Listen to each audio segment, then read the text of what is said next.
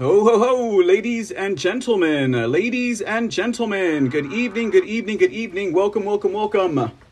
Welcome to your Thursday night edition of the C Report. Welcome, welcome, come on in, the water is warm, the seats are fine, etc., etc., etc. The showers are golden, as they say. No, just kidding, it's just my shirt, I'm just playing.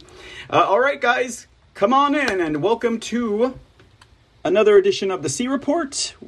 We are coming to you live on this Thursday, May 26th, 2022. Can you believe it is already the end of May?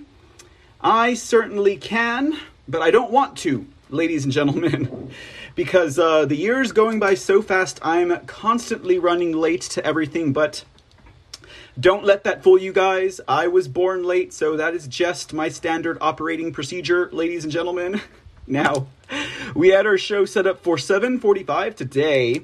Railing on, buddy, thank you for being in the house promptly and on time, right? But let me just tell you what, guys. I was scrambling just to tidy up and make sure tonight's report is super squeaky clean for you guys, because there is a lot of information that we will be going over today. A lot of information, ladies and gentlemen. If you thought yesterday's excursion into Russia and Ukraine was something, boy, man, ain't got nothing on what we'll be talking about today. I hope you guys are doing fine. I hope you've had your dinner. I hope it's settled. I hope you're nice and comfortable. I hope you brought your snacks, ladies and gentlemen, because you're going to need it. Or maybe not, we just, I just try and be as thorough as I possibly can. I did scarcely even have time to think up some type of a nifty opening today, but I think actually for today, the report will speak for itself. Like, everything that's on my mind is in this report today, guys, from top to bottom. And yeah, I guess we'll really only be covering two primary topics, right?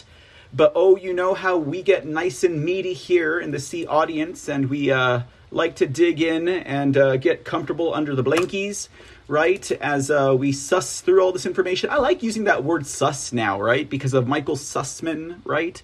They've got to suss that Sussman out, ladies and gentlemen. We will not be talking about the Durham investigation trial of Michael Sussman. Not today, ladies and gentlemen. We won't be talking about Clinton. We won't be talking about the FBI. We won't be talking about Elias or Baker or Sussman or any of those scallywags. Ladies and gentlemen, not tonight. No. We've got further, more pressing information to relay to the audiences abroad. If you're joining us over at Foxhole Pilled, good afternoon, good evening, good to see you, fam. I'll jump back in a minute. If you're over with us at Twitch, if you're over with us at Clout Hub or Rumble, welcome into the show. If you're happening to catch this live and it's the first time you've ever come across the C Report before, well, you are most welcome to stay, pull up a chair, hit the subscribe or follow button, and, you will stay current with our purview, with the curatorship of information, headlines, and news that I tend to do on a daily basis over here at the C Report. By the way, did I mention I'm your host, Mr. C, right? Anyways, most of you guys already know that, but I also go by Michael Aaron Cossidis. It just depends on, how you're feeling that day. I'll take either one of them, ladies and gentlemen. I'll take either one of them. I can tell you, I was very busy today, very, very busy today, because something just, kind of flew up there, and I was like, you know what? I need to redesign my website, right? So actually, I spent most of the day doing that, well after the noontime hour, right? Probably approaching about 3. Sis over there is like, so how's the report coming for today? I was like, I haven't even started it. I already had an idea of where we are going to go tonight, ladies and gentlemen. I'm sure most of you guys are starting to have your interest pricked in the topics for tonight. But I just, I feel like we've already outgrown the creport.com, at least the splash page, the homepage. So that's going to get streamlined, guys. I was working on that all day today. I think I'll have it done maybe before the end of the weekend, or before the end of the week, including the weekend, right? And we're going to have a busy weekend this weekend. Also, don't forget, guys, President Trump does have a rally this weekend. We have a Save America rally happening in Casper, Wyoming. That's right, Casper, Wyoming. Get ready for them ghosts to start coming out of those machines, ladies and gentlemen. Hopefully, it's the voting machines that these ghosts start to leave, if you know what I mean. And not necessarily the ones that are currently, inhabiting my computer and my other software, etc. and the likes. Because, yeah, those ghosts, guys, I tell you, they're not as tricky as the gremlins, but they are far, far more invasive. That's for sure. That's for sure. But yeah, so we'll have President Trump on the weekend. I will get you guys a time as soon as I can because it's in Mountain Time. What is up with Mountain Time? I don't know why, of all the time zones, Mountain Time throws me off, right? I can take you back to Otero County forensic audit, right? Or the audit of the election. And it said it was at one time, and I was going to start it I think it was an hour ahead, and I think I was on time there. And I was like, oh, wait, it's Mountain Time. It's the other way. And then I propelled my report 3 hours forward, and I end up having a 4 or 5 hour gap before it actually started. It was terrible. You guys remember, right? You guys remember we sat through the audit report, and then I did a show directly afterwards. Gotta love that Mountain Time. I didn't even know it included Wyoming. God, I was like, it starts in El Paso, and I think it ends in New Mexico, a mile down the road. I was wrong. Apparently it goes all the way to Arizona. Anyhow, enough about that, guys. Just throwing that little bit of information out there for you guys. I'll let you guys know as soon as the brand new website is ready. I'm looking, the brand new front page, okay? The brand new front page. I'm actually liking the way it's coming out so far, but who knows? Maybe by this weekend I'll be like, it's trash, and we'll start all over again, and then I'll be late to a report again, and then all of you guys will be like, gee, Mr. C, you're always running late. And I'll be like, well, don't you know I was born late? So I am always late. You can count on that, ladies and gentlemen. And probably some of you guys are wondering what I mean by I was born late. Allow me to entertain you, or to pass this bit of information about my life on. Guys, I am a twin, right? I am a twin. So, whenever my mother was sitting there, or I should say laying there, probably stirrups and all, right? After having, passed my brother. I took almost another hour to come out. I wasn't quite ready yet. I wasn't quite baked. I was not well done, right? So, that's why I say I was born late, guys. And that's why I tend to run late. And it is a force of nature. It is a miracle of God if I get there on time. So I appreciate you guys and your grace for allowing me to run. I think I was almost 10 minutes late today. I had to get everything perfect for tonight's report. I know I'm really I'm really building up this report, guys, but we've got a lot of interesting information. Some of the stuff you might have heard about already, and some of the stuff you might know about already, and some of the stuff you may not have ever even have heard about, right?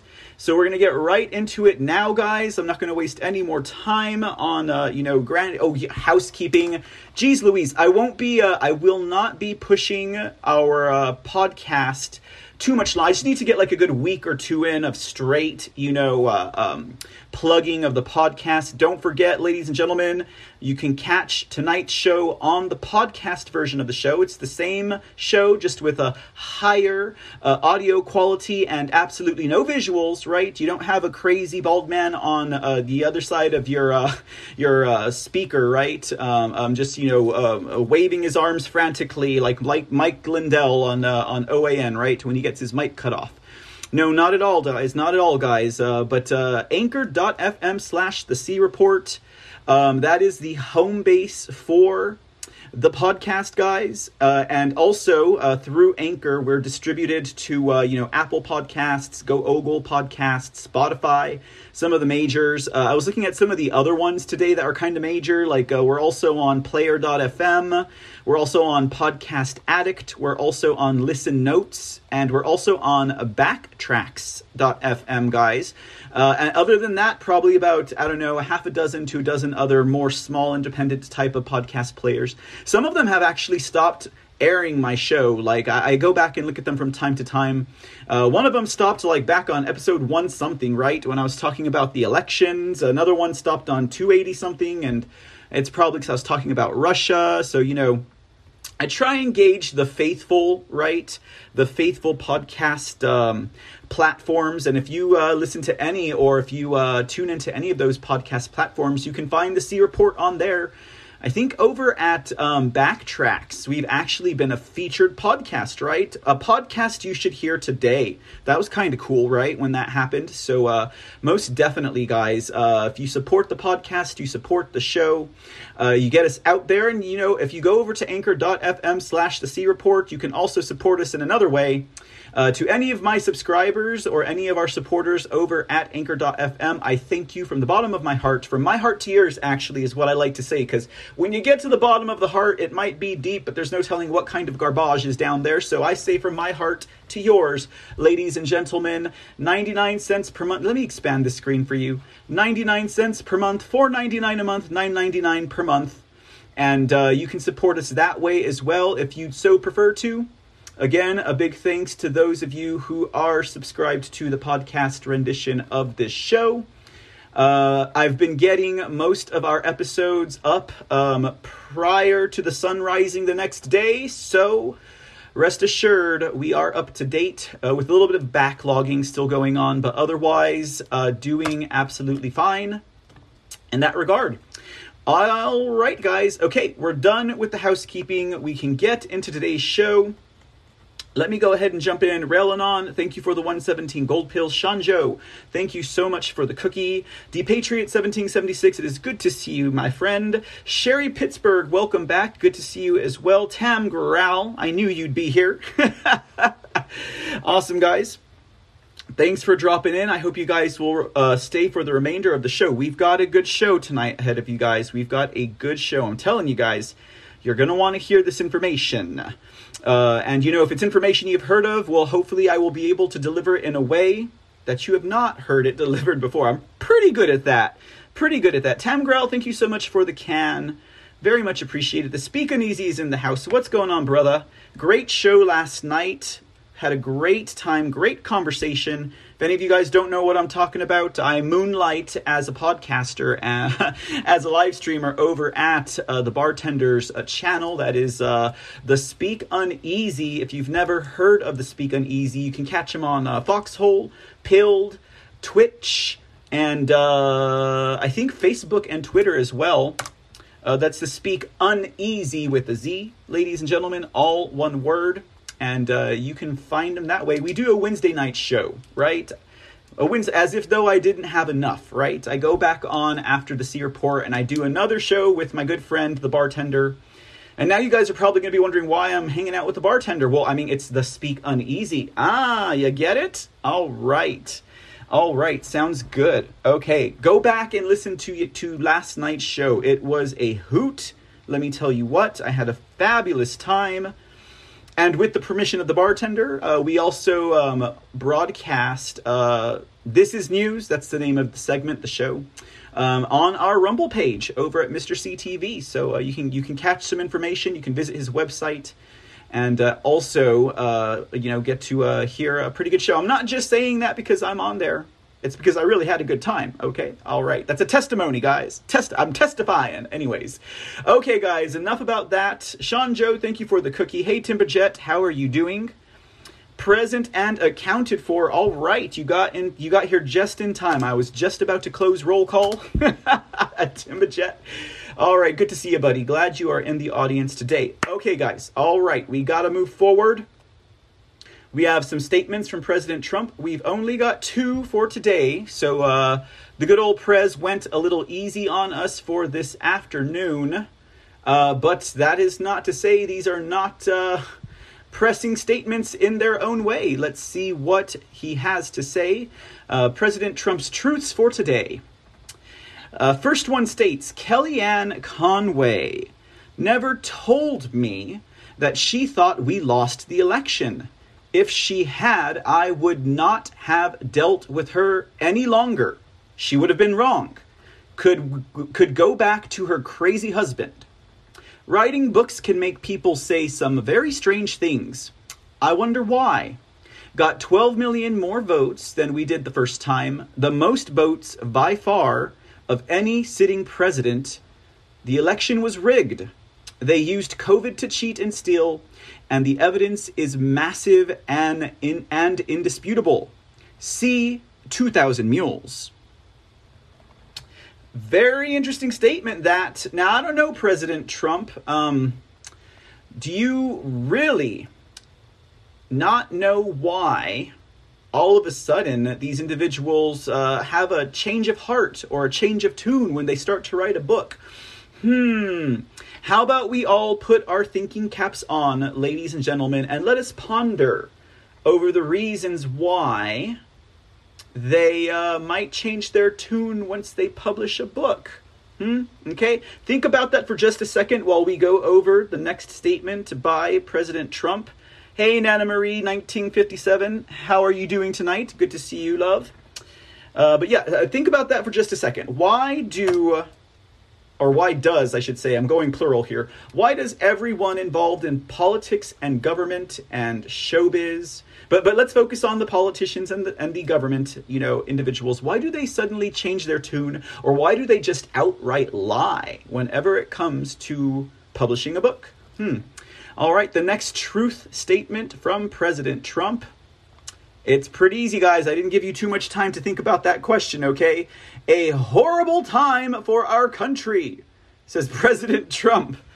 Pretty simply stated, but there's a lot of truth in that statement, ladies and gentlemen. I'm not just saying it because Truth Social calls their statements truths, because it is true, right? Right? We have a runaway, illegitimate government, on the heels of a coup that effectively took out a valid, legal, duly elected president, effectively violated the will of the people and the Constitution. And now America stands in despair, right? America is bawled and yawling in despair, ladies and gentlemen, because of everything that regime has done. But that was all part of the plan, and we understand that, right? And then, we have We have this mass shooting yesterday, and then, of course, guys, we already knew it. We already expected it. Of course, you always want to be sure to exploit a crisis. That's the way that the leftist should have stated that phrase, right? Never let a good crisis go to waste. No, always exploit a crisis. The meaning there is just a little bit more deft, right? When you put it in that way. And just in case you were wondering, that's how we're going to be opening up our show today. We're going to be talking a little bit about Uvalde, Texas. Okay, ladies and gentlemen.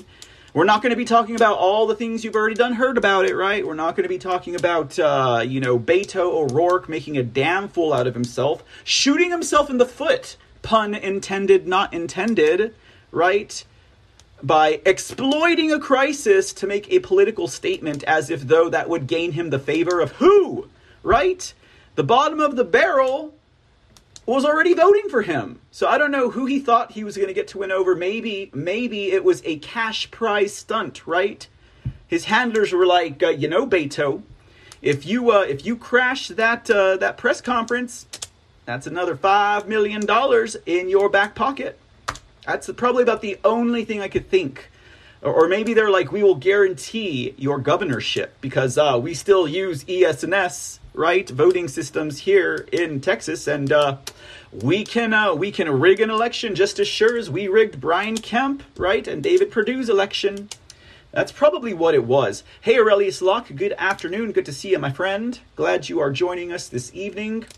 But yes, guys, a horrible time for our country. A horrible time for our country. Will we rebound? Oh, I know we will rebound. As resilient and tenacious as these people of these United States are, we will rebound. But going through this experience is part of the process, right? We don't get stronger if we are not challenged. We don't get tougher if we are not knocked down or stalled. We can't push through unless we face resistance. Now, I'm not calling for resistance, but it's going to be provided anyways. Trust me, guys, I'm very much the kind of path of least resistance, kind of a guy. But sometimes it just can't be that way. And that's no fault or no responsibility of our own. It's just the way nature is at this point, right? And right now, nature is being made unnatural, turned upside down, inside out, and left to right, right to left. So that's something to consider there, guys, as we move into tonight's show. Creative Writer, good evening. Happy almost Friday. Thank you for the can. Much appreciated, my friend. Welcome in. Good to see you again. And Tracy Lee 555. Glad to see you as well tonight. Glad to see you as well, Miss Tracy Lee. All right, so did you guys think about that answer to that question? Why do politicians suddenly change their tune or lie when they publish a book, right? The answer is actually pretty simple, guys. It's pretty simple. For those of you, I hope you guys weren't overthinking it. It's because they've always been corrupt, right? Think about all of the backstabbers, the betrayers, the left, the Democrats, anyone who opposed President Trump. What is it that they did in all of the books that they published? They lied, they made up stories, they self-aggrandized, they did all these things. But I think that the real question here is, why would Kellyanne Conway change her story or say something that was an untruth, right? The kind of statement that would not be posted on Truth Social. Now, I'm just kidding, guys. Of course, you can lie on Truth Social if you want. I'm sure if Kellyanne Conway had posted that statement on Truth Social, it still would have posted, right? It still would have posted. But that's actually a much deeper question there, ladies and gentlemen. If we're going to frame it around the cause or the reason for Kellyanne Conway to make such a statement. I mean, if you guys recall, I think it was episode 292, right? That was the episode where President Trump was haranguing Kellyanne Conway's husband. And we kind of did a little, a very shallow dive, which is dangerous. You never want to dive on the shallow end of the pool, but we did it anyways. Did a little bit of a shallow dive on George Conway and Kellyanne, And actually, I didn't share all this information, but prior to the show, when I was sussing through the information I would include in the report, I read about the entire historical history of their marriage, how they met, who introduced them, et cetera, et cetera, et cetera. The trials and the tribulations that they faced with each other's opposition towards one another in regards to the presidency of Donald Trump and, her husband, George, running off with all the gay pedophile predators over there at the Lincoln Project, right? So, interesting story that. So I would say, well, maybe, since she's no longer, chief of staff or whatever for President Trump's administration or campaign, she's just going to fall back on, loyalty to her husband. Could you blame a wife for doing that? I mean, it shows loyalty, right? She's like, okay, George, after all of those years where I made you look like a fool, and actually, George, you made yourself look like a fool by yourself, mostly, George, I'll go ahead and, I will renege on this little truth and falsify it in my book, right? Now, but what other kind of signals does that send up, ladies and gentlemen? What other kind of signals does that send up? And what kind of signal does that give to Trump's base? What kind of signal should be recognized by conservatives, awake Americans, patriotic Americans, Trump supporters, make America great again Americans? Are we taking notes is kind of where I'm going, right? Tracy Lee, Tamgrowl says they get dark money. Well,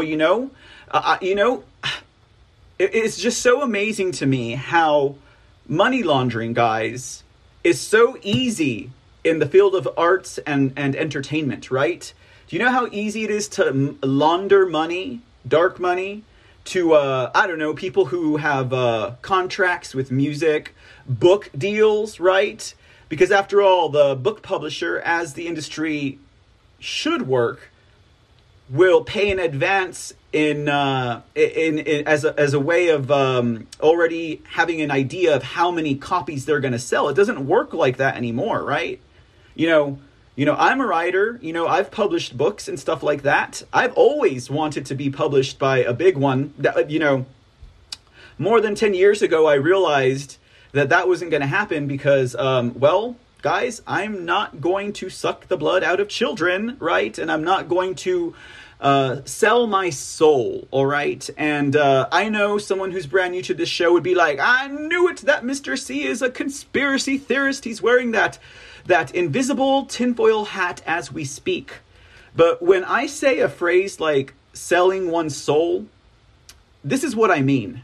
To me, selling one's soul is not necessarily signing a contract and making a deal with the devil by the pale moonlight, It is when one betrays their own truth and their own moral and their own soul. Like one betrays one's own morals, one betrays one's own ethics. That is selling your soul. When you go against everything that you stand for, or you participate in activities, thoughts, whatever, that is totally against your own moral code, you have sold your soul. Because you betrayed yourself for whatever it was on the other side of that contract, right? So that's what I mean by selling one's soul. I don't mean like, hey, Satan suddenly appear here in the C Studios. I was like, sign me up, right? Not what I meant, ladies and gentlemen, not what I meant. But just thought I would clarify, right? Just thought I would clarify. But yeah, dark money, definitely that is something. And, guys, it's easy to launder money. Look at Hunter Biden, right? Look at Hunter Biden, with his all of his art that he did, right? It's selling for more money than, a Picasso in some instances, depending on what piece by Picasso. And for what, right? Yeah, as another doorway to get dark money for favors, whatever the reasons are. One of the other very lucrative and I would say very easy ways to launder money, and this one's brand new. It's actually through live streaming and podcasting, right? Can you imagine how much money that those fake patriots on contract are making from dark money, right? To trick you guys, right? To trick you guys or to make you complacent or whatever, man. I feel like the ghosts are going to start shutting down my computer just right about now. They're like, shut up, Mr. C. You're not supposed to talk about interactive internet activity, Mr. C. They're not supposed to know that exists, Mr. C. They're not supposed to know that shows just like yours are filled with infiltrators. And just like Alex Jones, they will take you to the top of the mountain, but they will not take you to the promised land, right? Anyways, guys, enough about that. Laundering money. Well, I had another kind of idea about that, And it's actually much easier than that, right? It's much simpler than, whatever it is that they're being promised or whatever it is that they're coveting that causes them to betray the president, betray their constituents, betray their country, right? Because ultimately, Kellyanne Conway is, she's elongating the big lie. And of course, we all know here that big lie is there was no such thing as election fraud, is that the elections of 2020 were not stolen, right? That's the big lie. That is the albino, rhino in the room. Oh, did I say rhino? Did I say rhino? Did I mean to say rhino? Ladies and gentlemen, do I sound like I'm going hard on Kellyanne Conway? She worked so hard for President Trump. Can we just forgive her this once for saying that the elections were not rigged in 2020? Because she has now become part of that apparatus, ladies and gentlemen. Are we taking notes is my question, okay? Now, I believe in what? Forgive and forget. No, I can forgive because I would be genuine about it. But you think I'm going to forget, right? Because when we lose that memory, we don't gain what? We don't gain wisdom, and it happens again, right? Oh, let's just forget about all the patterns of history of, we'll get into that in just a little bit. But say someone who's been definitively a bad guy starts doing good things, and everyone wants to jump on that bandwagon, Now, again, I'm not above redemption. I'm not above people turning over a leaf, but we must approach it with caution, awareness. We must be aware. And, if you really want to get into bed with that, I would highly suggest that you get a good old can of DW40 and you put your head on a slick swivel, ladies and gentlemen, and you get them eye openers, right? Because you never know if they're gonna betray you, right? What was that poem that President Trump would share all the time about a snake? You knew I was a snake, right? But you still trusted me. Now, I'm not saying that about Kellyanne Conway, guys, but it did get me thinking. And in part because I was while I was updating my homepage for the website over at thecreport.com, there are going to be some quotes from our founding fathers on there. So I got into this weird, founding father quote mode whenever I had read this statement by President Trump. I was enjoying a cigarette during the afternoon. It was a nice day. It was a beautiful day today, actually. And I don't normally do this because I don't like to toot my own horn and say, look at what I wrote, but I don't think I could express it to you the way I wrote it on my Truth Social account if I didn't read it. So these were my thoughts, right? And again, just Rhino is screaming out to me, but hear me out, guys. Just hear me out, okay? We had President Trump's statement, of course, about Kellyanne Conway, as we just read, his truth. Got me on a tangent, guys, about what was going on, at least in my perspective. In the end, they are all part of the same rigged system. Hashtag Kellyanne Conway. Not surprised or desensitized to the revelation, just acknowledging. Hope we're still taking our notes. Hashtag Uniparty. The acknowledgement both major political parties, hashtag Republican and hashtag Democrat, in these United States of America are playing for the same team, the enemy of life and liberty. That thought went through my head. And I thought, you know what, Mr. C? You knew this all along. You keep on saying 95% or more of them in our on Capitol Hill and in our state houses are all rhinos. They all need to go. So wouldn't that make sense of individuals who are unelected officials as well? And wouldn't it make sense that, what do I say about the closer we get to restoring our republic? Now, I'm not saying these things to break down anyone's faith or break down anyone's hope or even their fight. This is a sharpening exercise, ladies and gentlemen. This is a sharpening exercise, right? Perspectives and views that we may not otherwise want to hear, recognize, or acknowledge must be confronted, if not at least to shoot them down by figuring them out. But maybe, just maybe, to actually glean something from an understanding that is scarcely said. And I'm not saying it's so scarce, but I had more. The next statement I said was, the closer we get to the restoration of our republic, more once trusted hashtag Republicans will reveal themselves to be the rhinos they are. Right? I've said that plenty of times on the show, particularly in the last few weeks, if not more. Got another one. As the majority of hashtag Republicans on hashtag Capitol Hill and in state houses are hashtag rhinos, they are the most dangerous hashtag uniparty operatives to life, liberty, and the will of the people. I'm telling you, it's probably something about all of these founding father quotes that I was reading through today. It hit me somewhere with it, right? That all of them, well, not all of them, all of the quotes, the majority of the quotes that I was going through, all of them touched on how the republic and the will of the people, the governance of the people. So as long as the people, right? And other really, really snazzy quotes, some I'd never ever read before, what was one of them? For one to seek the office of any authority has already spoiled that office for their simple desire to be in it, right? They're coveting it. They want that power. They want that office. They want that glory. And so they've already spoiled the office just by simply desiring to obtain it. Isn't that crazy? I was like, boo! I was like, I don't know if that was Jefferson or if that was John Adams. I can't remember who it was, but I was like taken aback by it, guys. And of course, a lot about how our republic is based on the rule of law, right? And a lot of great quotes about the rule of law.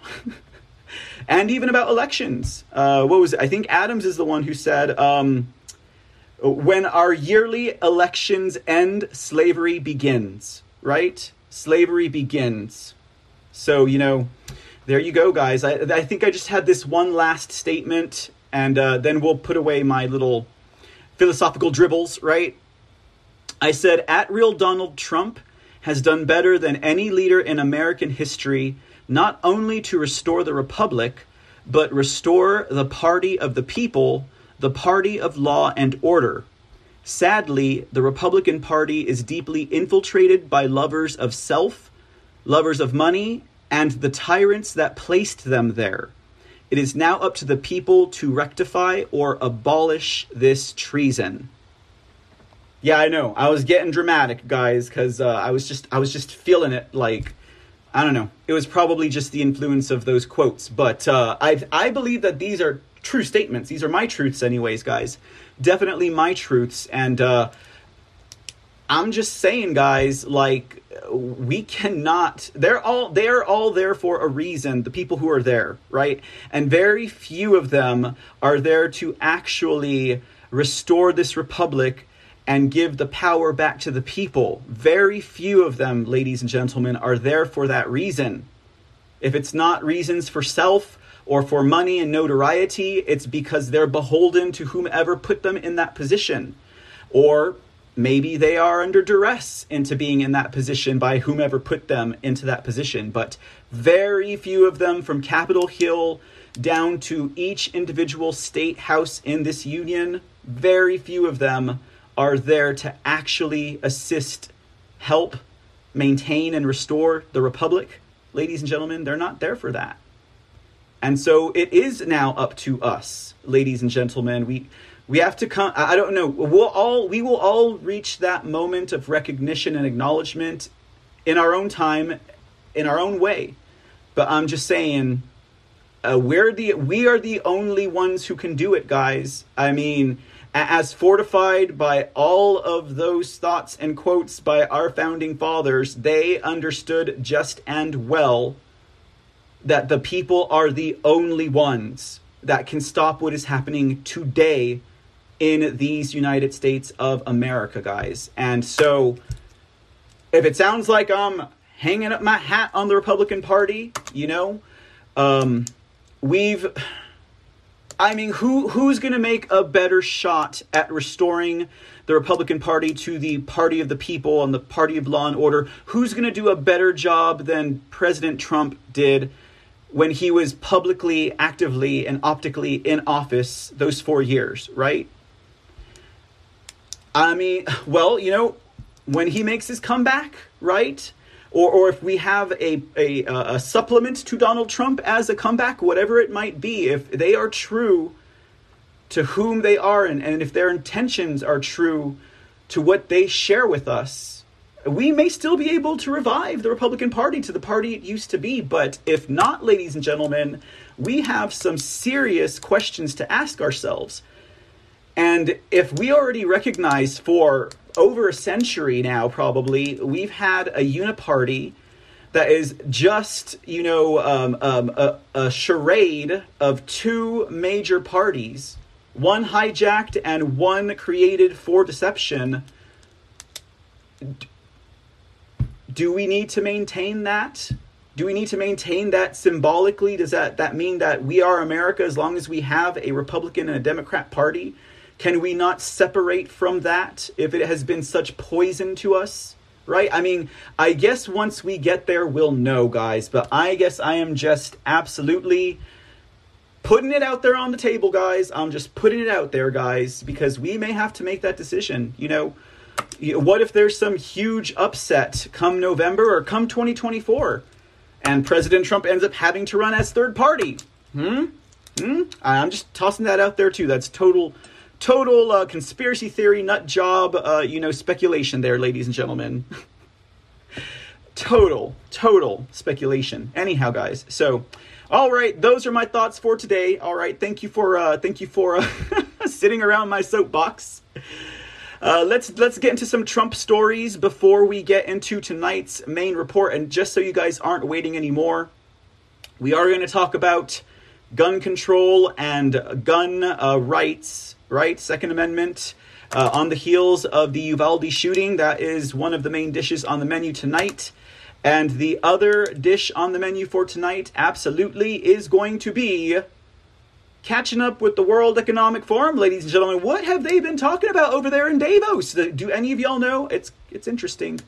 I mean, it's nothing that we wouldn't expect, guys. Nothing that we wouldn't expect. But, when they actually start speaking these things and putting it down on paper, we should probably take note, ladies and gentlemen.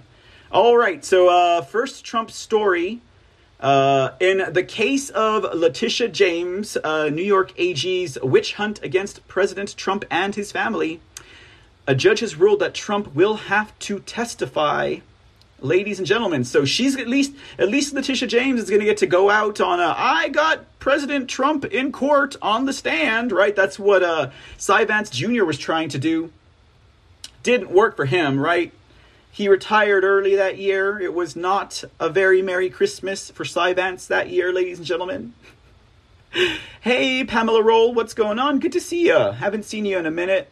Thanks for joining us here tonight as well. And let's see, what else we got? Who else popped into here that I hadn't seen before? I saw one other name, I think. Oh, Kiss! Kiss! How are you doing, Kiss? Good to see you. Thank you again for your graphics. And if any of you guys over at Foxhole or Pilled noticed my new profile graphic, and the one that comes up in the menu, that was all Kiss. Thank you so much for doing that. I can't tell you how terrible I am at making graphics, right? I already got enough stuff I got going on over here.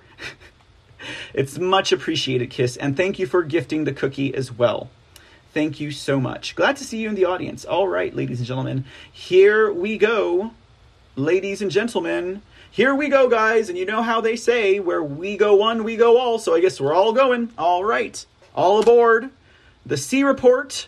Ladies and gentlemen, President Trump set to testify in Letitia James's witch hunt against he and his family. Let's see what this article has to... That's not an article. Oh, I remember now. That's not an article. That's another picture. Guys, I was like, I couldn't figure out what photo to use for this segment, right? So I figured if I wrote a caption for each of these photos, what would they say? Now, this one obviously would be the Karen Letitia James coming out and being like, you can't do that, Donald. How dare you, you white boy from up north, right? And he'd be like, geez, these people, I tell you, they just don't stop, right? That's that face that he's making. Yeah, I'm going to caption some pictures, okay, guys? Forgive me, okay? I told you we had a full show. Now, this picture is when the Karen is just out of control, right? And it's no longer, gee, these people. It's more like, these people. They're crazy, ladies and gentlemen. Okay, the one I think I'd settle on, though, is the one where the Karen gets angry because she lost. And President Trump just sits there in his resolve and was like, I told you. I told you. Hey, Victoria, what's up? Good afternoon, good evening. Thank you for gifting the can. And On Stono.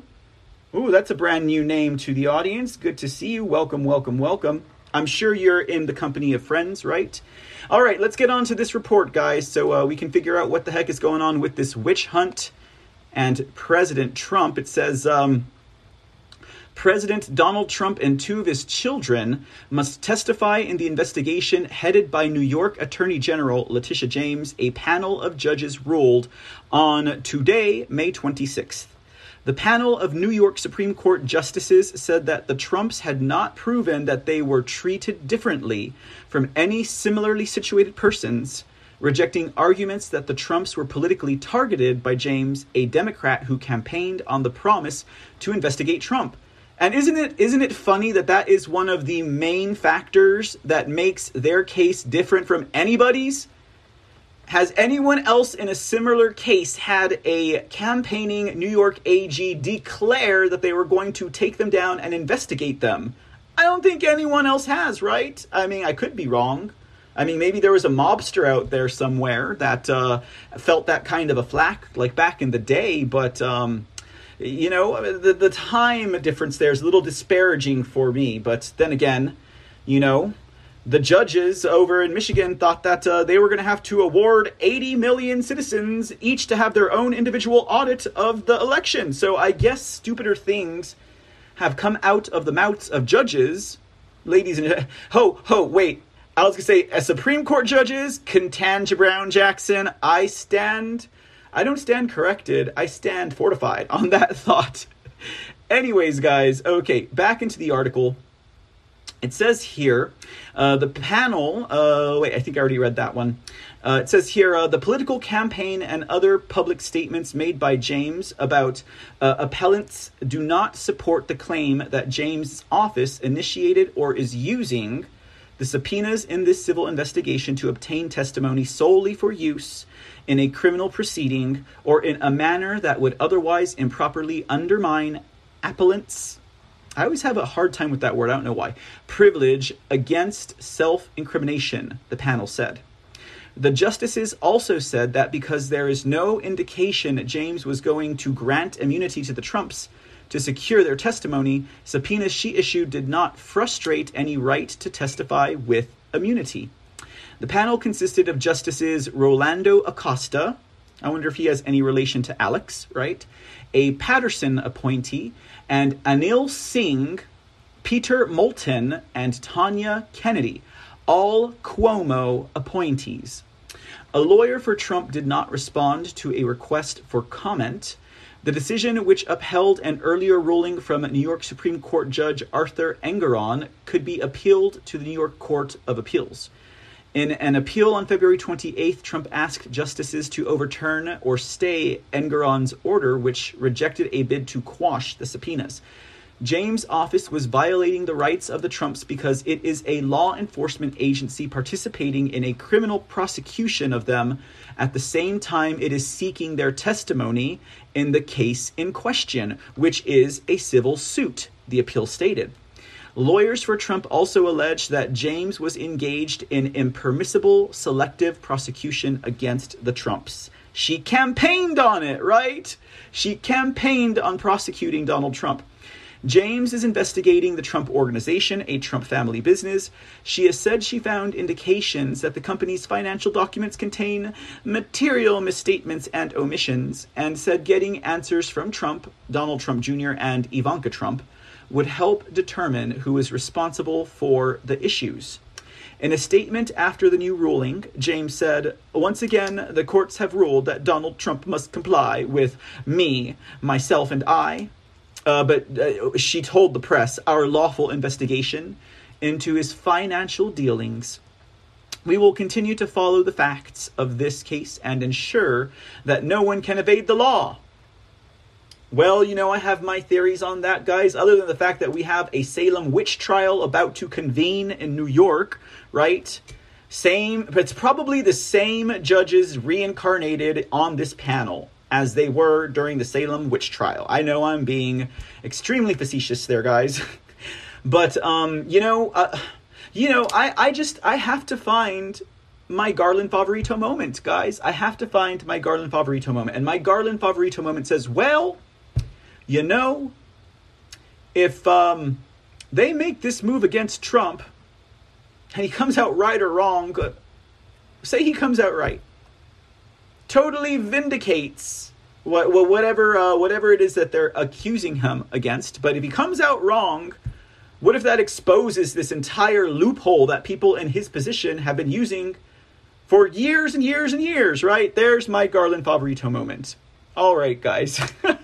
There's my silver lining, ladies and gentlemen. There's my silver lining in this case. Either way, I'm sure things will go as they should, as needed, ladies and gentlemen. Next President Trump story. President Trump is headed to Texas In fact, he'll be here tomorrow, if I'm not mistaken. Tomorrow he will be in Houston, ladies and gentlemen, as part of the conference for the National Rifle Association, which already has resulted in much scandal, as I'm sure you all can imagine, in the wake, no pun intended, of this mass shooting tragedy that occurred here in Texas in Uvalde. A lot of new details kind of coming out about that, guys, and actually we'll go through a little bit of that in a minute. But yeah, of course, you know that the left and the anti-gun lobby and everyone on that side of the line is just going bat crazy because President Trump has decided to still speak at this conference. Now, think about the timing of it, guys, and I know other people have said it before, right? But I have said it as well, as far as timing goes. But, the NRA, they're going to have a convention, right? Like, what? A few days removed from this tragedy? I mean, that's not going to go well to shape public opinion on such an organization, right? Half of the people who are not even anti-gun lobbyists are just going to think it's in bad taste, right? To have a conference where you support guns and, children were just killed at the hands of a murderer who was wielding a gun, right?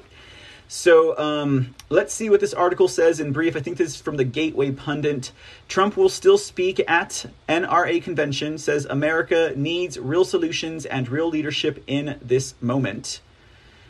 President Donald Trump said that he will still speak at the National Rifle Association conference this weekend because, as we just stated, America needs real solutions and real leadership in this moment. Democrats, including Alexandria Ocasio-Cortez, have been calling for the conference, which is taking place in Houston, Texas, to be canceled in the wake, no pun intended, I'm sure, on their part as well, of the school shooting at Robb Elementary in Uvalde on Tuesday. President Trump said in a truth statement we shared yesterday, America needs real solutions and real leadership in this moment, not politicians and partisanship. That's why I will keep my longtime commitment to speak in Texas at the NRA convention and deliver an important address to America. In the meantime, we all continue to pray for the victims, their families, and for our entire nation. We are all in this together. And of course, when Whoopi Goldberg read that statement, she punched a Republican in the face, right?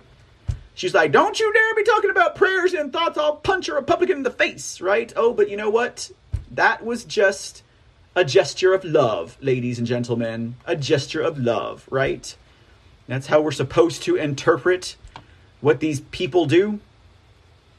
Trump is the keynote speaker for the first night of the conference, which is taking place from May 27th, tomorrow, through Sunday the 29th. Texas Governor Greg Abbott and Senator Ted Cruz are also still planning to speak at the event. So there you have it. That is what's going on tomorrow. Another interesting factoid about tomorrow, ladies and gentlemen. We have this little piece of information here. Apparently, firearms will be banned at tomorrow's NRA convention, right? Now, I'm kind of like, that doesn't sound good, right? Like, all of a sudden they're putting on blast that the National Rifle Association is going to be a gun-free zone. We know what happens at gun-free zones, right? Okay, so the whole nation knows now. Can you imagine how many sick and debilitated, like, Antifers and BLMers, right? Well, I guess they don't really use guns, right? They use, like, I don't know, bags of piss and poop, right? That's their main weapon of choice. And Captain America shields, right? With a little communist sickle painted on it. But, guys, like, I was just, like, immediately like, this is danger, right? We've been talking about, like, it seems like an extended period of time that false flag season is not over, ladies and gentlemen. And don't mince my words. I am not saying, nor have I ever said, nor do I really believe that the Uvalde shooting was a false flag. I don't think it was, right? I honestly don't think it was. Were there outside influences? Possibly. On that child? Possibly, right? But one thing that is for sure, beyond a shadow of a doubt, is that, as should be expected, as we would probably be disappointed if they didn't, guys, the left, the Democrats, progressive, communist, socialists, all of the above, exploiting this situation to push their agenda. And we'll talk a little bit more about that in just a second. Let's see why the NRA decided not to allow guns at their conference. Could it be because maybe they're afraid that there's going to be an infiltrated NRA member, right? An ISIS agent or a Ukrainian Nazi refugee, right? Someone from Afghanistan, a refugee, or, who's actually a terrorist or a Nazi from Ukraine, refugee, again. Or someone else who snuck in through the border, right? That filled out their NRA membership just so they could get at them, right? And they go in there with their gun and they light it up. Maybe. I don't know. I guess that could be a possibility. You know how many people, how the left acted out so emotionally and ragefully and hatefully after what happened, right? I don't need to go over the stories. I'm sure you guys have heard all about them for the last 2 days, right? About F this and F you and F that and F all of this, right? Coming from professional, right? Politicians. Anyways, let's look at this article. Let's see what the reasoning was here. I apologize, it's not an immersive, guys. It's annoying, but here we go. Guns will be banned at President Donald Trump's Friday speech at the National Rifle Association's annual leadership forum. So it's only going to be on Friday, I guess, that they're going to ban these guns. Attendees at the Houston speech will be prohibited from carrying their firearms during the 45th president's address, according to a report, right? Like, my blood just freezes when I read a statement like that. I'm like, but they would be there to protect him if there was a shooter. Anyways, I mean, I would not put it over any crazy lefty from using that, as an entryway into some type of other terrible occurrence.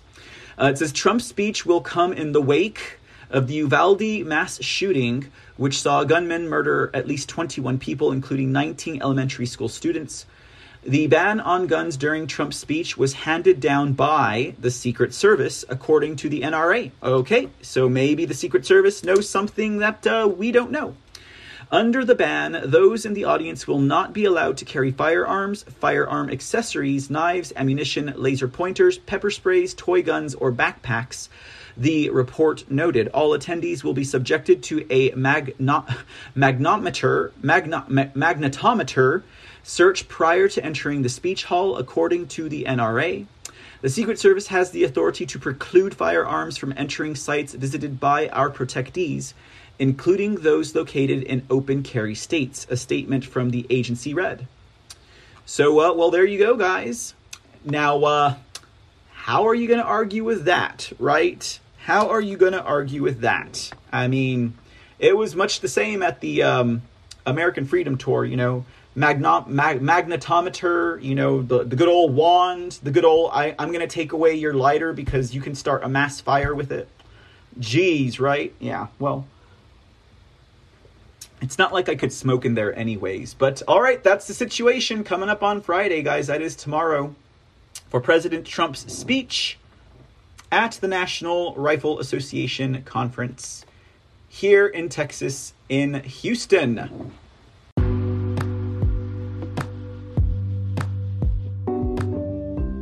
The C Report and all the shows on this podcast channel are 100% listener supported.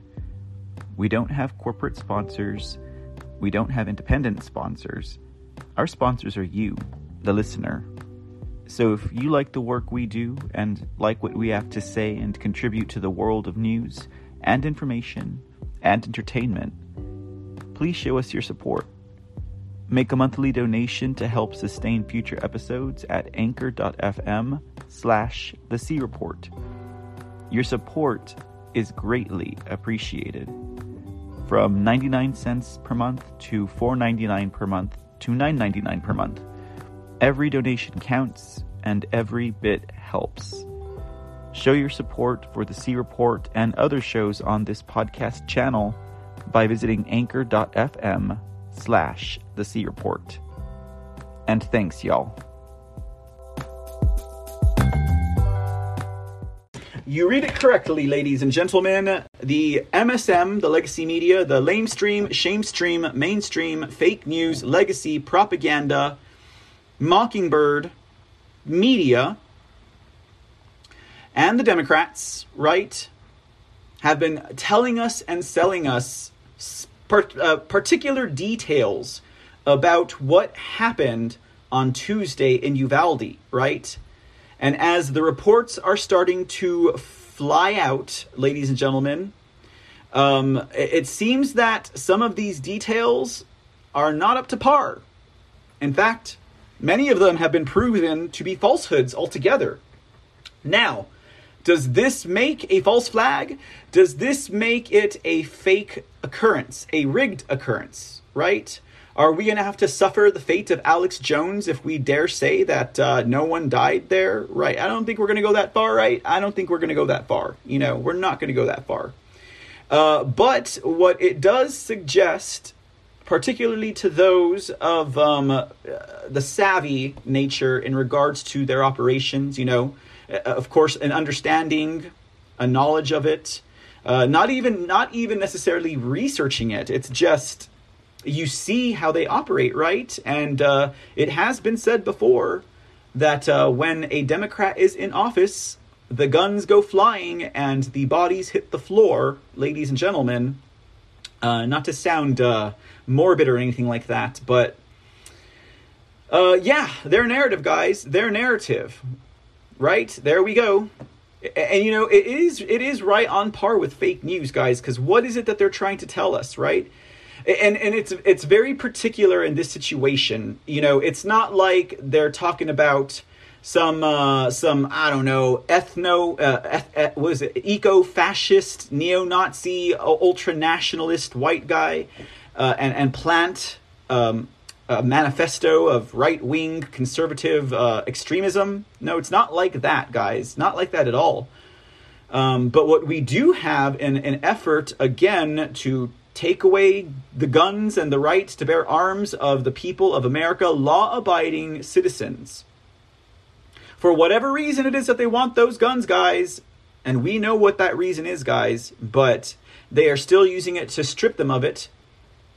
But a very different picture gets painted of exactly what happened that day just based on the sequence of events that are now unfolding, right? We were told that Salvador, whatever his name was, I really shouldn't even say the guy's name, right? This sick child, okay? The sick child who shot his grandmother, crashed his car or his truck, whatever it was, into or on school property, got out of the truck or car, went into the school and did what he did, right? And Border Patrol agents responded immediately. And they killed him, you know, which was not what was being reported to start, right? All the reports I saw said that suspect was in custody, ladies and gentlemen. Not what I heard at all. But, you know, a lot of details are being missed there. And where is the left taking it, right?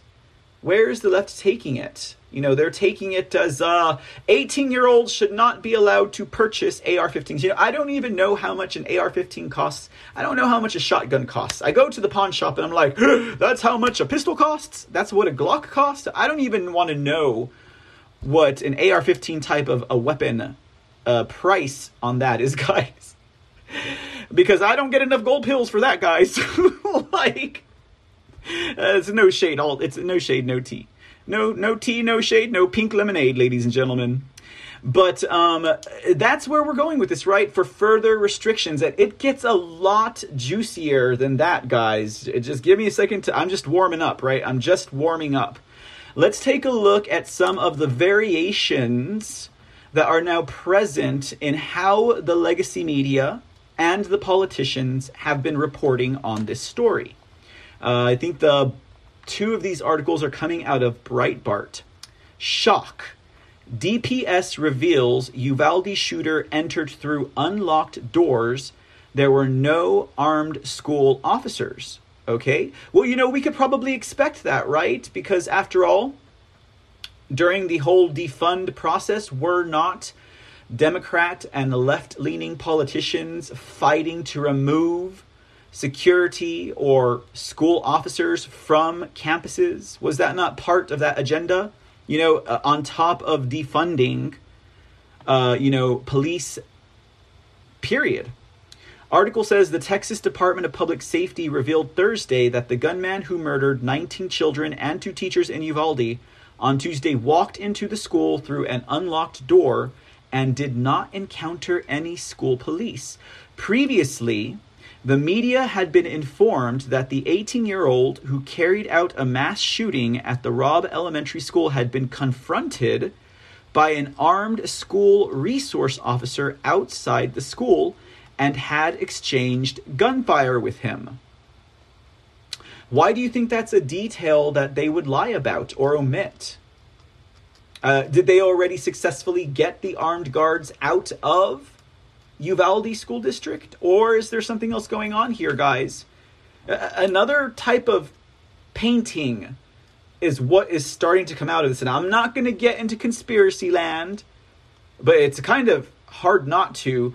And I'm not going to get into false flag land, because if you say the words false flag in reference to a mass shooting with children, the legacy media and the politicians and everyone on the left will interpret that as Mr. C said it was fake. They hear false flag and they hear fake. And then they assume that you are saying the entire event was fake and no one was murdered. And we have to be careful about how we word these types of stories. Now, guys, I am not one to self-censor. When it came to ScrewTube and Facebook and Twitter and all of them, I was like, I ain't gonna not say COVID-19 or, the 2020 election was stolen. Screw that. But interesting enough, there are a little bit, I think, heavier implications here, guys. So I guess depending on your definition of a false flag in reference to this event, take it as you will. Take it with a grain of salt. Take it with a shot of whiskey, guys. Don't make no difference to me. But we're just going to go through the information presented here. Now, it says here, on Thursday, DPS Regional Director Victor Escalon told reporters that at 11:28 a.m. on Tuesday, after the gunman crashed a pickup truck near the school, he began his attack. The gunman climbed a 4-foot-high chain link fence around the school and fired at the school as he approached it. He fired at the school as he approached it. He also fired at 2 eyewitnesses at a funeral home nearby. By 11:40 a.m., he had approached the west side of the school. He was not confronted by anybody outside the school, armed or otherwise. Escalon added that there was no school resource officer on campus and that the first report came to police at 11:30 a.m., 10 minutes before he approached the west side of the campus, of the school, the building. Though said it was still uncertain, it appeared that the shooter had entered the building through an unlocked door.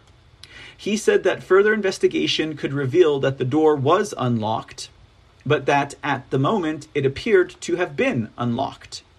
They clearly got this story out quickly because I don't even understood what I just read. Though he said it was still uncertain, it appeared that the shooter had entered the building through an unlocked door.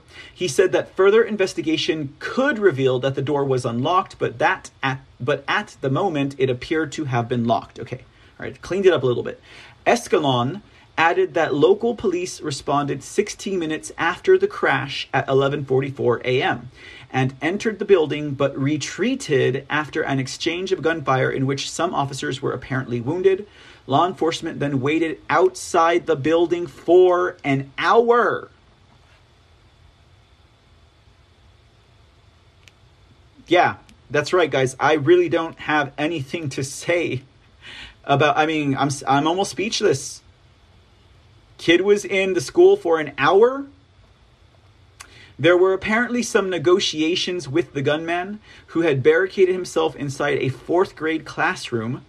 There were few gunshots during that hour. So I guess he'd done most of his whatever he thought he was doing. Fox News reported that most of the killing happened early, though it was not apparent whether some of the victims who were wounded in the first minutes of the rampage could still have been saved. That's sad. The shooter was killed in an exchange of gunfire with a Border Patrol tactical officer who later rushed into the building. That's right. I'm interested to know exactly how many law enforcement officers were there, right? How many law enforcement officers were there during that hour, and it took one Border Patrol agent or tactical officer to rush in, you know? Because I'm sure you guys have heard the stories about the mother who was arrested because she tried to go and save her child, or the father who was tackled to the ground because the officers were not doing anything. I'm sure you guys have heard those stories, right? I'm sure you guys have heard those stories. Report, Texas shooter barricaded himself for 40 minutes as police waited, right? Now, headline reads like they're not negotiating. Headline reads like they're standing out there with some coffee and donuts, just doing what they're told to do, right? And that is what? Maximum damage, maybe? The shooter who killed 19 children and 2 teachers at Robb Elementary School in Uvalde, Texas on Tuesday reportedly barricaded himself inside as police waited outside for 40 minutes.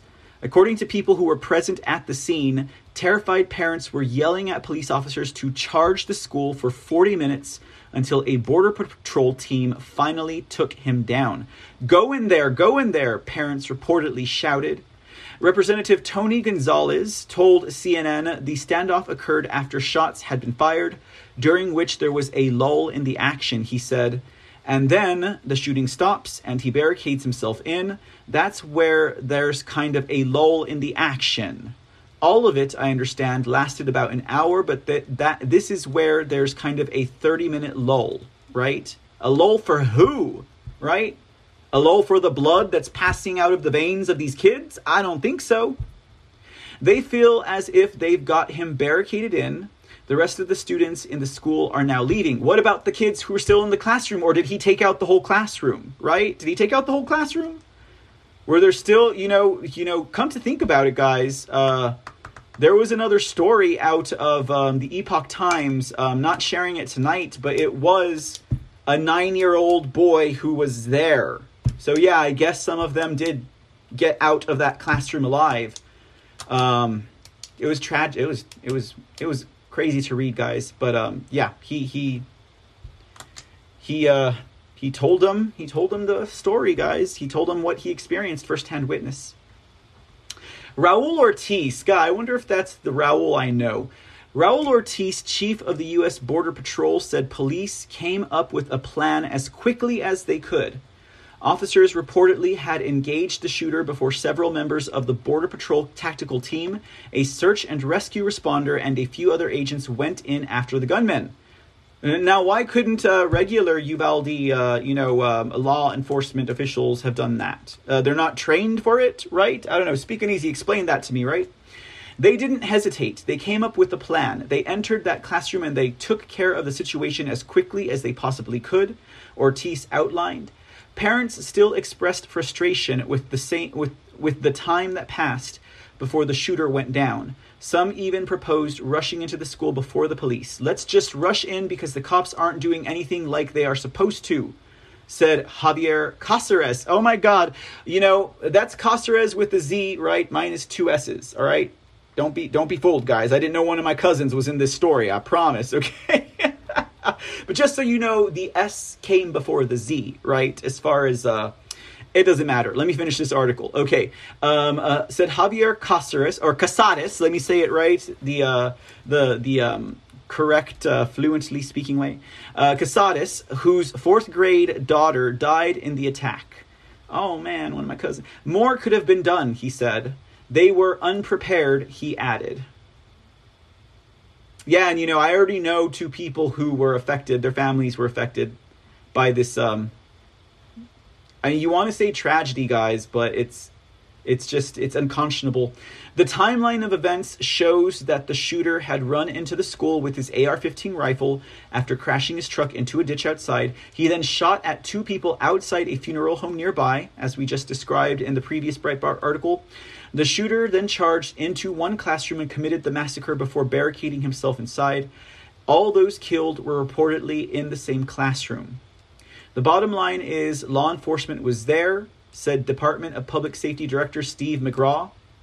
They did engage immediately. They did contain Ramos in the classroom.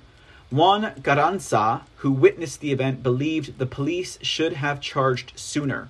There were more of them. There was just one of him, said Garanza. Tragic story, right? Tragic story. And tragic occurrence, right? It's not a story. It's an occurrence. And it's an event. It's real life, right? Not just someone sitting on the other side of the screen sharing with you guys a little bit of hot information or news, right? We don't go by if it bleeds, it leads here, right? But of course, as to be expected, Democrats, leftist politicians all around attempting to exploit this by any means necessary. And hey Java, what's going on? How are you doing today, my friend? Good to see ya. Java says, and the security cams somehow are not working. God, man. Yeah, I haven't dug that deep into it, Java. Have not dug that deep into it. They want us to be the next Australia. Oh, they would have it that way if they could. I'm sure.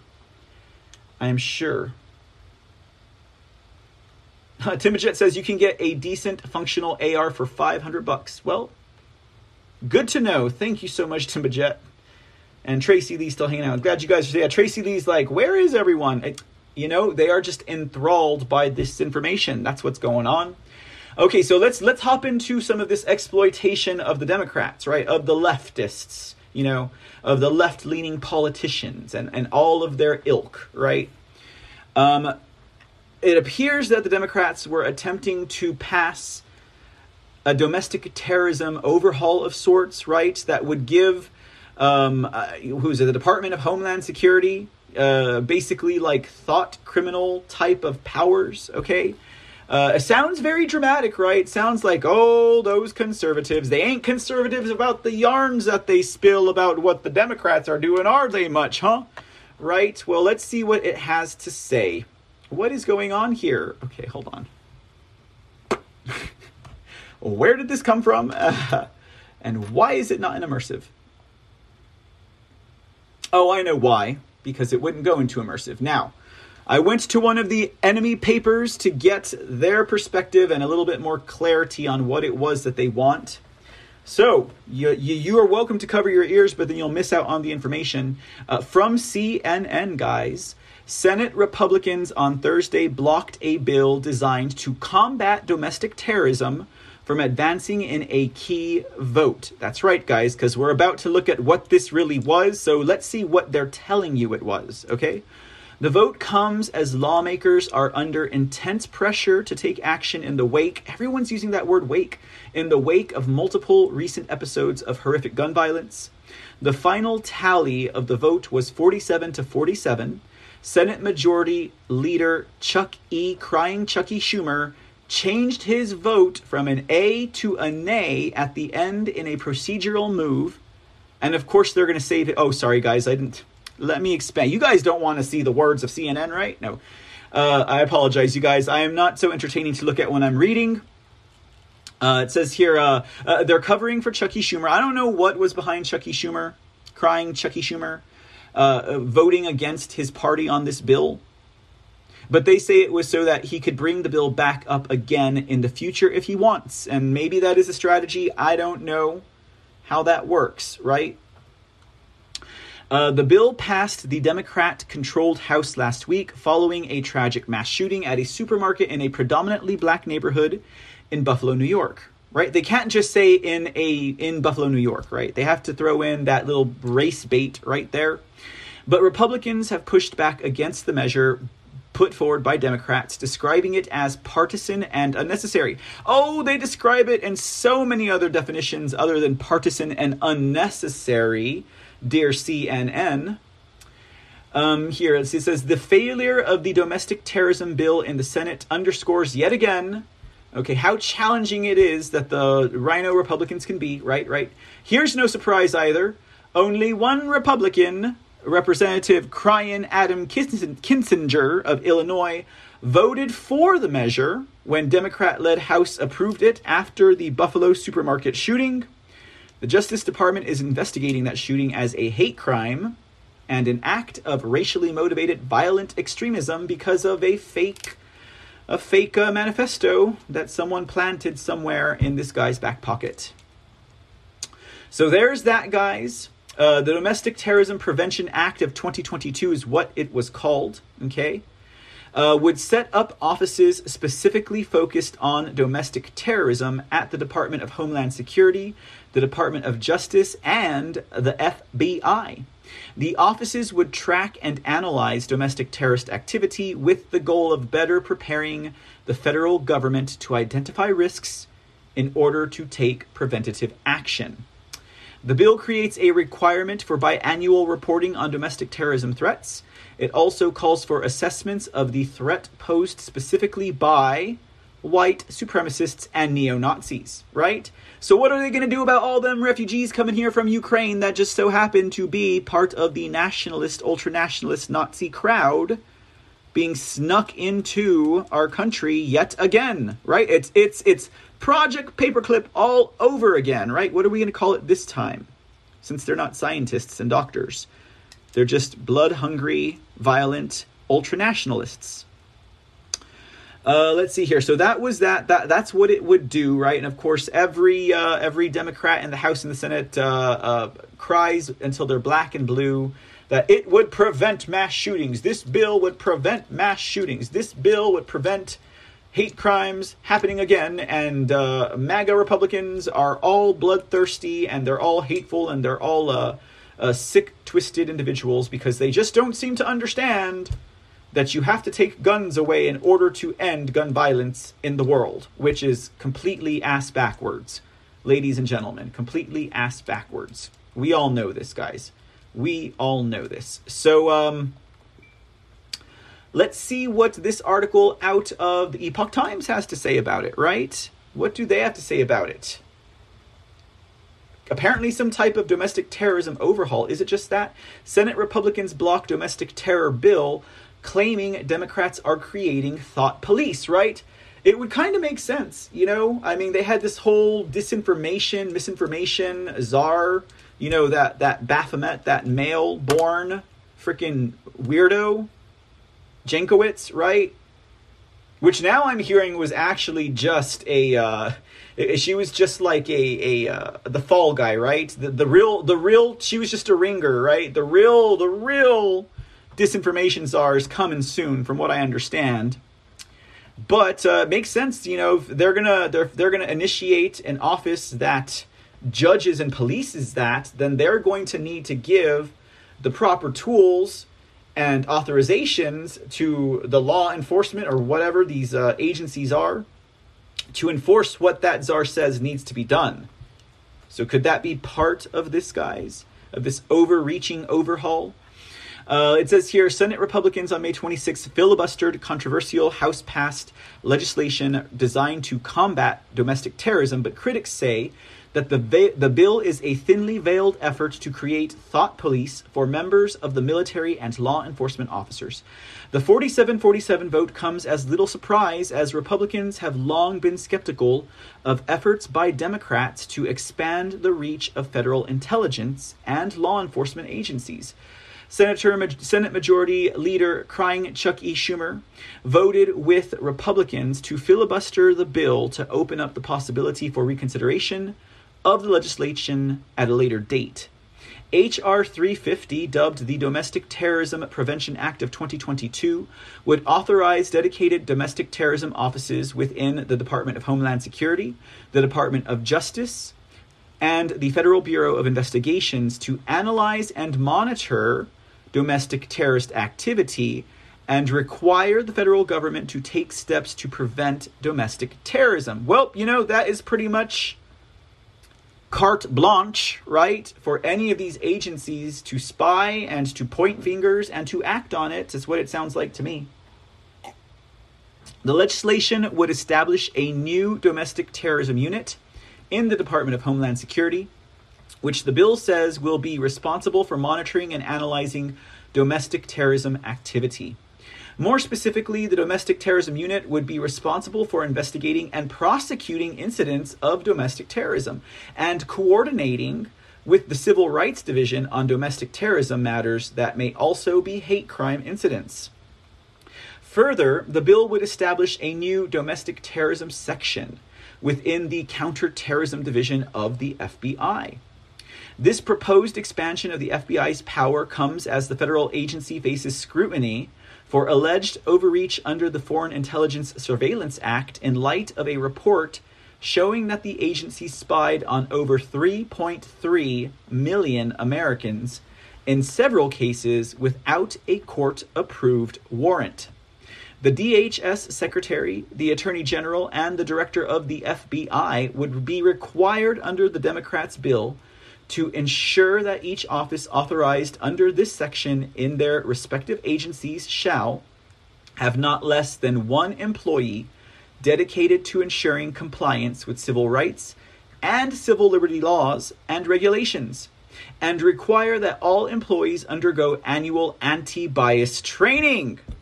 More CRT, more, what is it called now? Like self-loving curriculum? No, what is it? Emotional support curriculum, or I don't know, soft emotions? I don't know what it's called. More of that, guys. More of that. More division, more breakdown, more compartmentalization of humanity into its own fighting segments.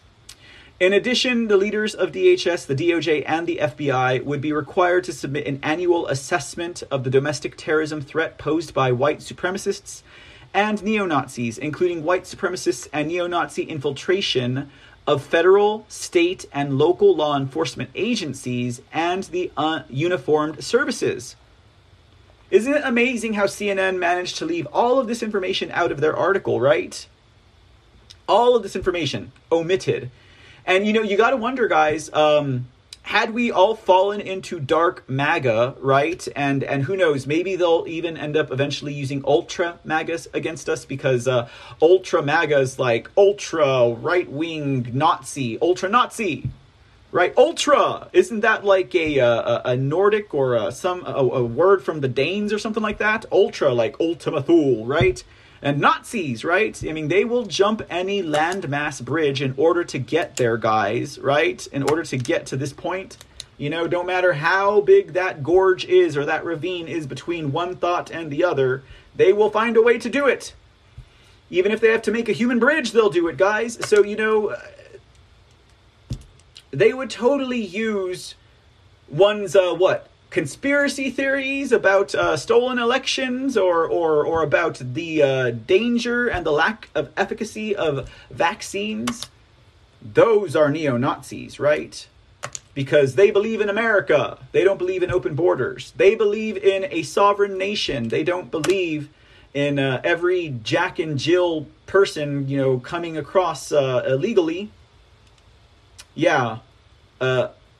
Immediately and summarily would individuals like we, awake Americans, Trump supporters, conservatives, we who bear the name Republican, at least for the time being, right?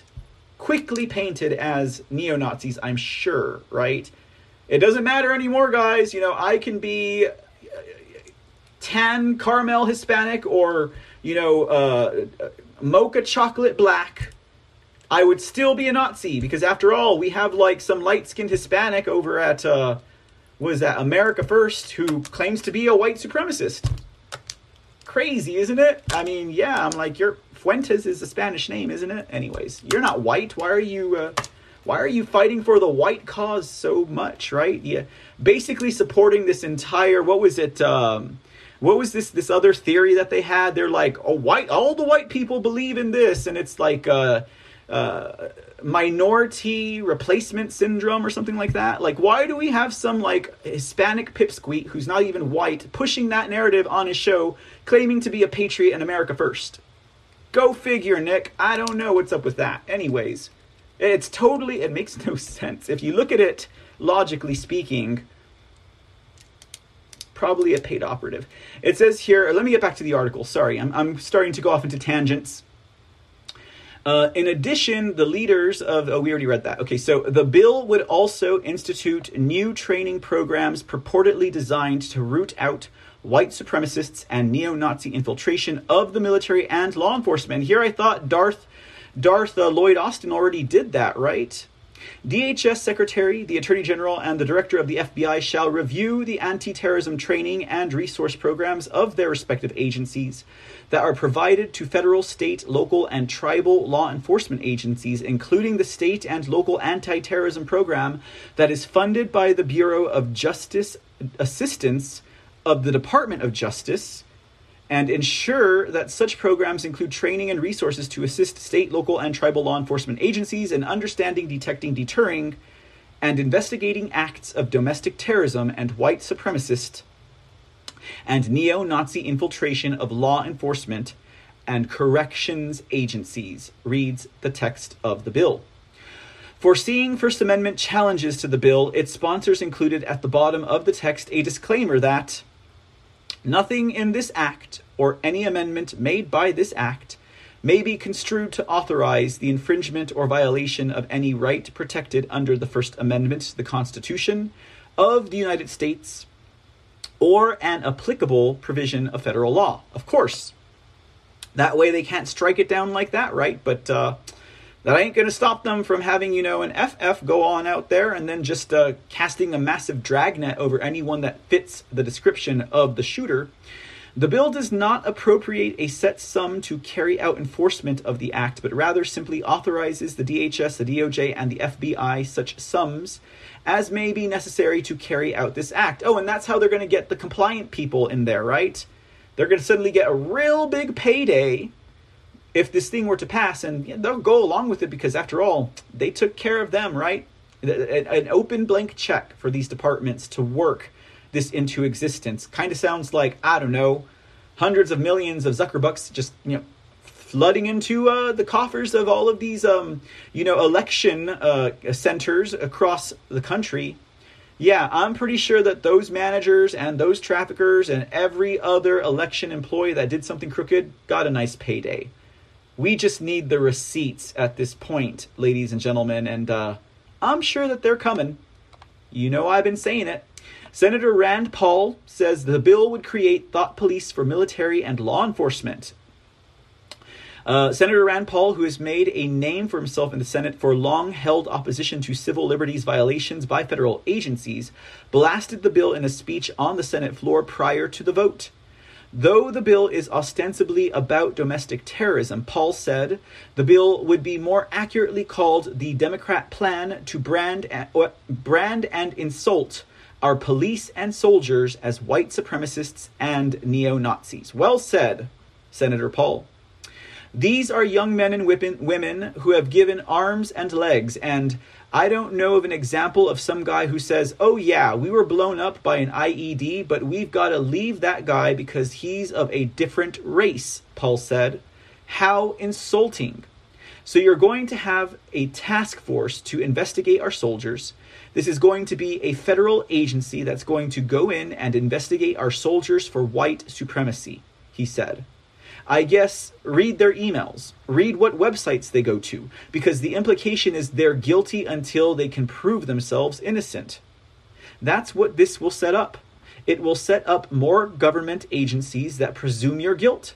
But it's an insult to our armed services, to our police, and to anyone who works in law enforcement. This bill is an insult to every police officer in this country. This bill is an insult to everyone in our armed services. The new departments created by the bill, Paul said in a reference to George Orwell's 1984, are essentially going to be the thought police of the military. He continued, "We just took down the Ministry of Truth, which was in the Department of Homeland Security. It took them a couple weeks to be finally ashamed that they were going to censor speech, and the Biden administration had canceled it, or at least put it on pause." I don't think that's why they canceled it. I think some video about Jankowicz surfaced. That's what I think. I was like, oh, he's not post-op. Anyways, okay, so Paul also ridiculed the bill for creating new departments at the DOJ and the FBI, while also implying that these offices have been completely infiltrated by white supremacists and neo-Nazis. But again, none of the bill makes sense.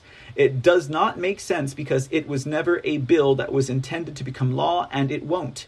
It's a dumb Washington talking point memo masquerading as legislation, but it's also a grave insult to anyone involved in law enforcement and anyone involved in the military. Congressional Democrats have gotten so extreme, so radical, so out of touch with the American people that when they read it, they think this is something worthwhile to do. It's a messaging bill for today, Paul concluded. This bill will fail today, though, because the Democrats' message, hate the police, defund the police are terrible people, the military are terrible people, it has been roundly rejected by the American people and will continue to be rejected. Ladies and gentlemen, pretty nice reading the words of Senator Rand Paul, ladies and gentlemen, but as we all could have figured, and it's what comes down the chute when these types of tragedies happen. It becomes a total question, right? Everyone forgot about Roe v. Wade, right? And all of a sudden people were concerned about the lives of children and babies, and no one stops to think about that either. But let's not pawn off on that initial distraction of Roe v. Wade, right? Let's stay on course with this. It becomes a question of our rights to bear arms. It becomes a question of what the founding fathers intended. It becomes a question of the timeliness of certain documents, and a word battle, and a battle of logic versus idiocy. Extremely biased idiocy, ladies and gentlemen, about whether or not we should still, as Americans, as humans, have the right to bear arms to protect ourselves from whatever might come this way. Ladies and gentlemen, whatever might come this way. Here's an interesting factoid that I discovered today. I don't know how many of you all are aware of this, but did you guys know that, it must have been a mere 5 days, guys, 5 days before the mass shooting in Uvalde that killed 19 students and 2 teachers, the Democrats had already introduced a new gun control bill, ladies and gentlemen. That's right. The timing of this, right, guys? The timing of it. You mean to tell me that on the Thursday before the mass shooting, Democrats introduced a pretty strong gun control bill into session? Do you think that the events of the shooting prior to this in Buffalo, New York, and the current one might sway or influence any of our legislators? Oh, well, we gotta say yes, because the tragedy just occurred. The crisis is in motion. We have to act now, right? We have to act now to pass this bill. I was like, really? Like, you guys are getting kind of obvious out there. So when you want to say false flag, maybe this is what we mean. We don't mean that it was a bunch of crisis actors and fake dead children. That's not what we're saying. But yeah, I thought the timeliness of this was rather telling about intentions, specifically. Check out this bill. Democrats' new gun control bill. Federal license needed to buy one gun, confiscation, and a 5-year limit on your license.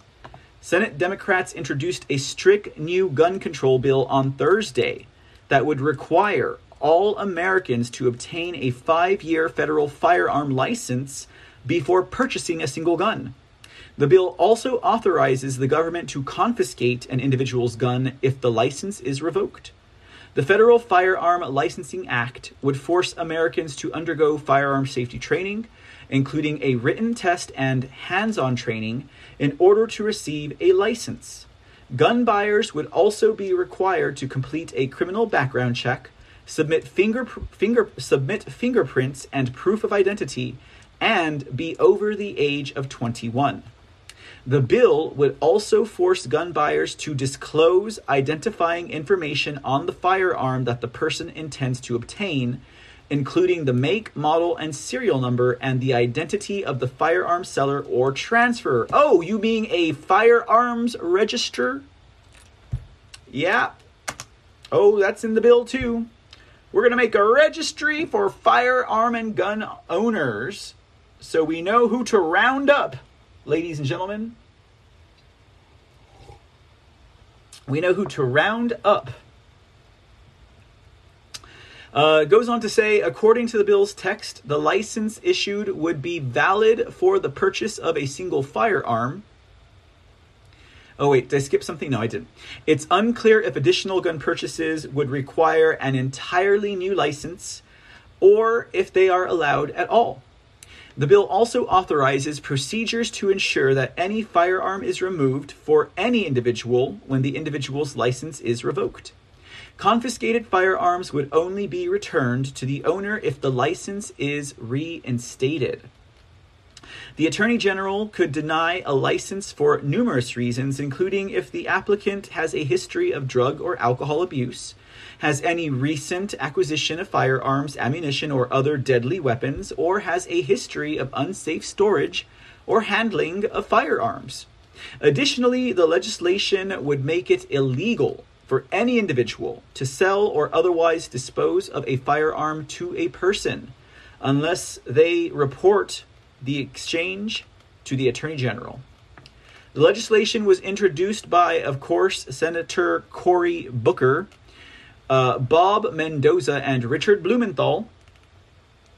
The bill moves us in the right direction and is based on a simple concept. If you need a license to drive a car, you should need one to buy and possess a gun. Senator Booker said in a statement, right, with his eyes bulging out. The Second Amendment advocacy group, Gun Owners of America, tweeted that the bill is a direct attack on Americans' guns rights. Retweet if you agree. What you doing over there, Gun Owners of America? Why aren't you over on Truth Social? Maybe it's Retruth, actually.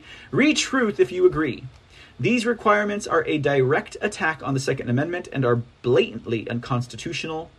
Written tests, fingerprinting, minimum age of 21, the group wrote. We will fight back. 5-year minimum, right? That's also pretty bad. A massive mile-wide... That has nothing to do with this. So, well, there you go, guys. There you go. I mean, that's as obvious as the Democrats, like, gutting a bill about NASA and putting election laws inside of that bill with nothing whatsoever to do with NASA. I mean, actually, that was a little bit more egregious, guys, than this, just because of the blatancy of the lie. But no, I mean, as far as the measure and the energy and the vibe that they're putting into this bill, all the red laws are there, right? All the red flag gun laws. And then, of course, all these other stringent types of regulations. And of course, you have to be able to exploit a crisis. That is their motto. That is their MO. And of course, also, let's not forget to prevent actual bills that will assist in stopping shootings, right? Or preventing school shootings. Yeah, we're going to work against that, aren't we? Aren't we, Democrats? Aren't we leftist politicians? This article here, top Democrat blocks legislation aimed at preventing school shootings. Okay, so we got a bill here sponsored by one Ron Johnson of Wisconsin. Okay, let's see what happened. What was this bill all about? It says that Majority Leader, Crying Chucky Schumer. I don't think I've said this man's name more times than I have tonight, guys. Craziness.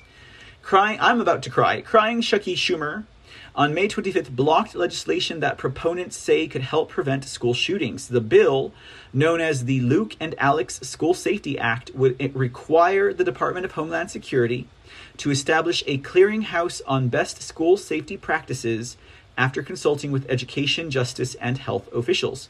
It's pretty simple, says Senator Ron Johnson of Wisconsin. It just creates a clearinghouse of information of the best practices for school safety. It ensures that parents, teachers, school officials, and other stakeholders have input into what those best practices are. It does not allow the clearinghouse to mandate any school to take any certain action.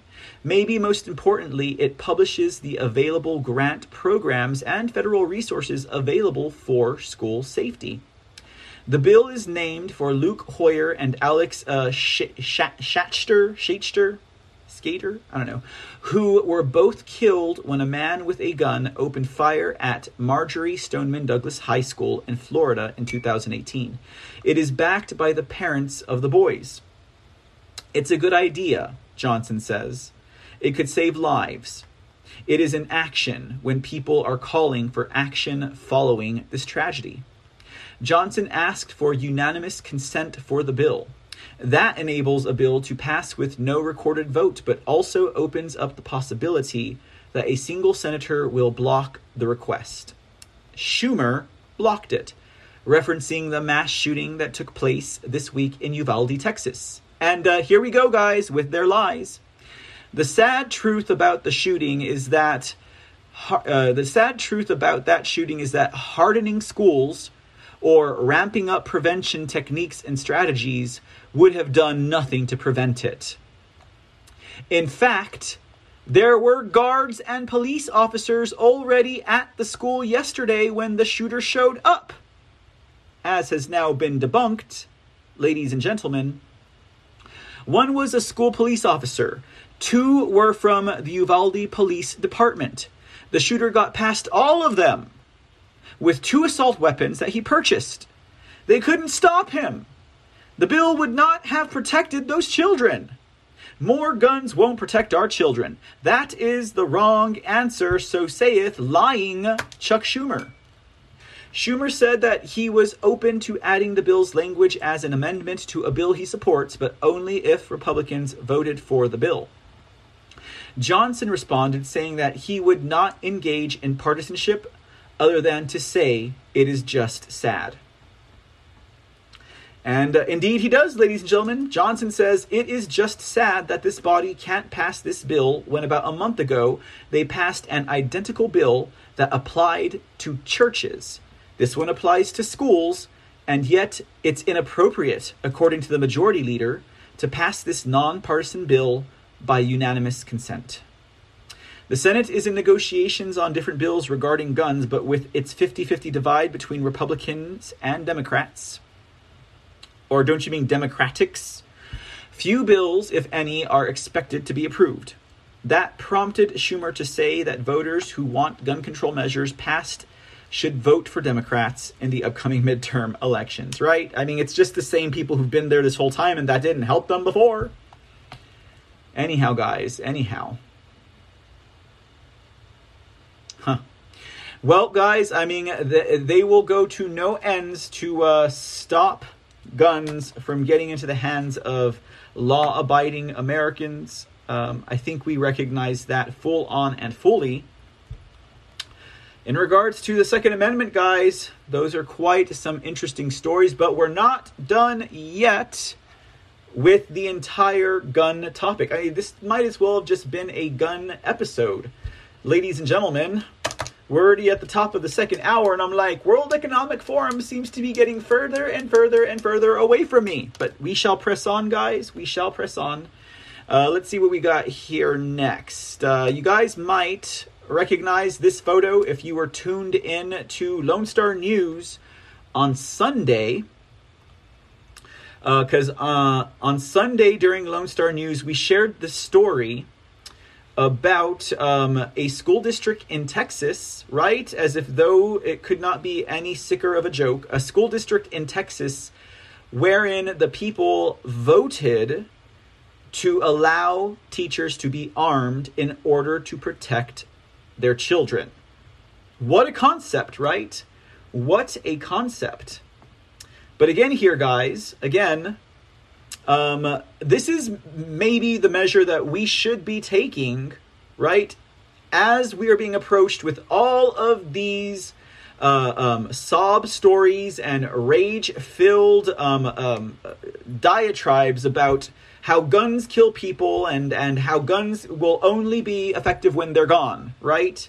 And somehow, even the most wicked criminal will not be able to shoot another person because the guns will be gone. I mean, the reasoning, as you all know, everyone here and now, the reasoning is ludicrous. It is ludicrous. Literally, you fight unlawfulness with lawfulness, and guns cannot decide whether they're going to be unlawful that day or not, right? It is up to the wielder of that gun to decide exactly how they're going to use it. But I know I don't need to tell you guys. Maybe I'm just stressing that logical point for anyone who might stumble across this broadcast or replay. So let's take a quick look. We're going to rehash the story, and we're going to change the photo because that looks like a shooter going in to take care of the kids. Here we go. Armed teachers in the classroom, right? Much more appropriate. Let's arm our educators. When we hear these people talking about, let's just get rid of all the guns. Well, how about we arm our educators? But what exactly does that mean? What if it's a clumsy Butterfingers professor, right?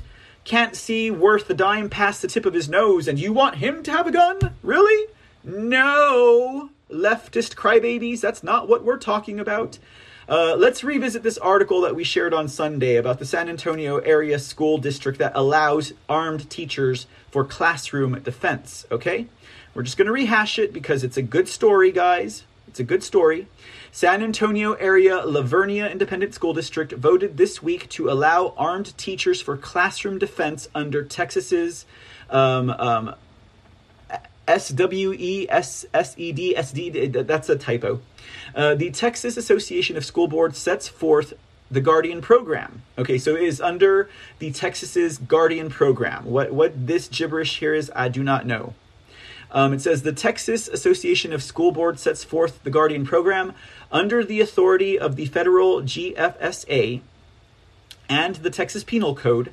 School districts can grant written permission for anyone, including designated employees, to carry firearms on campus. 18 USC subsection 922Q2BV and Texas Penal Code subsection 46.03A1A.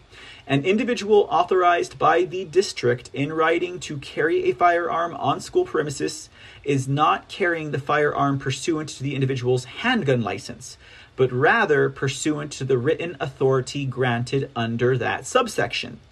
So you can't say, it's a no-gun zone, because apparently the permission of the district supersedes that license restriction. KENS 5 quoted Lavernia's Independent School District Safety and Security Director, Dr. Michael DeFeck, as saying, the program arms qualified staff members to carry a concealed firearm on their person to protect staff and students in the event of an active shooter. KSAT notes that teachers who want to carry must meet the following requirements: 20 hours of classroom training, 20 hours at a firing range, passing an annual psychological examination, already have a license to carry, and also submit to random drug tests. All of which I'm sure is absolutely no problem for an educator, right? I mean, unless the educator is one of these sicko millennial groomer CRT people, like activists, right? Educators are typically already upstanding citizens, right? They'd have no problem submitting to any of these requirements. And indeed, for the protection of our children, would we even need to question that? It's not like that's taking away our Second Amendment. it is further protecting our children. It is us walking that walk that we talk when we say others, responsible, law-abiding citizens who have guns and training and all that, all that stuff, are more effective at ending gun violence than taking away guns. Okay. Jason Brythup, a Lavernia parent, spoke in support of the Guardian program, saying, "It just seems like the bad guys get in every time with their guns. So if somebody can be there ready to go to protect my child, I'm all for it." Fox News observes that in addition to the Guardian program, Texas schools can also have one school marshal per 400 students who can carry a firearm. So those are already some of the provisions there. And of course, Lavernia Independent School District, Lavernia, Texas, just short of San Antonio, going to be the safest school district in the state. I tell you what, ladies and gentlemen. Okay, we got 2 final gun control or gun Second Amendment stories, guys, and we're done with this topic du jour. We're still doing pretty good, right? We're still doing good. Let me go ahead and see. The next story is another one about armed teachers or arming educators to protect our children. This one by way of Texas Attorney General Ken Paxton, who is calling for the arming of teachers.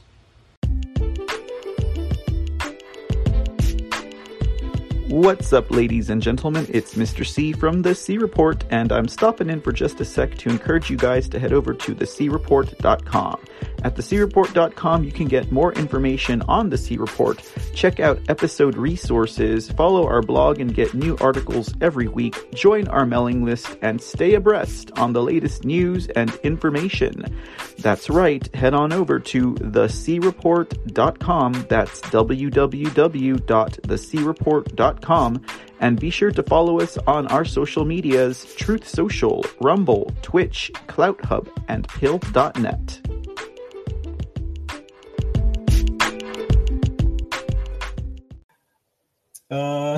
Tracy Lee makes a good point. We can't trust our teachers to keep their hands off our children. So dumb. No. That's not going to deter my point of view. I still say arm the teachers, because guess what, Tracy? The ones that want to touch your children would not own a gun anyways, right? Think about it. Logic. They're already anti-gun. Hello? They're afraid of them because they know if they touch your kid and the parent owns one, they're probably going to get shot. Hey, the Speak Uneasy. Welcome back up to the surface. Speak Uneasy too, another doubting Thomas, another man of little faith in humanity. The Speak Uneasy says, after the discussion of teachers last night, I'm iffy about armed teachers now. Oh my goodness, you guys have never met Garland Favorito, have you? You guys need some Garland Favorito in your life, okay? Look at the sunny side. Now again, guys, if that teacher wants to groom your child, if they want to teach them about systemic racism, they will not qualify to be armed under the provisions at least set forth in Lavernia, because they have to already have a license, for one. They already have to want to carry a gun. Most of them can't even look at a gun or touch a gun or be in the same room with a gun without, crying for their cisgender life, whatever that means. I don't even know what I'm saying anymore about that, but I'm just saying, guys, unless you think that these people are just maybe the Antifers and the BLMers, right? Maybe they would be so hell-bent on proving this new law, in Lavernia at least, wrong, that they're going to go and get a gun and shoot up the school just to prove them wrong, right? I guess they could do that, but that's kind of far-fetched, right? That's kind of far-fetched. But hey, we can always agree to disagree. That's why I love my audience. Because civil discourse is the best way forward to advancing our understanding of one another and this planet and culture and life and society, etc. Okay, I'm getting it too far on it. Like I said, Okay, guys, you're just distracting me. We're already running a little behind. Okay.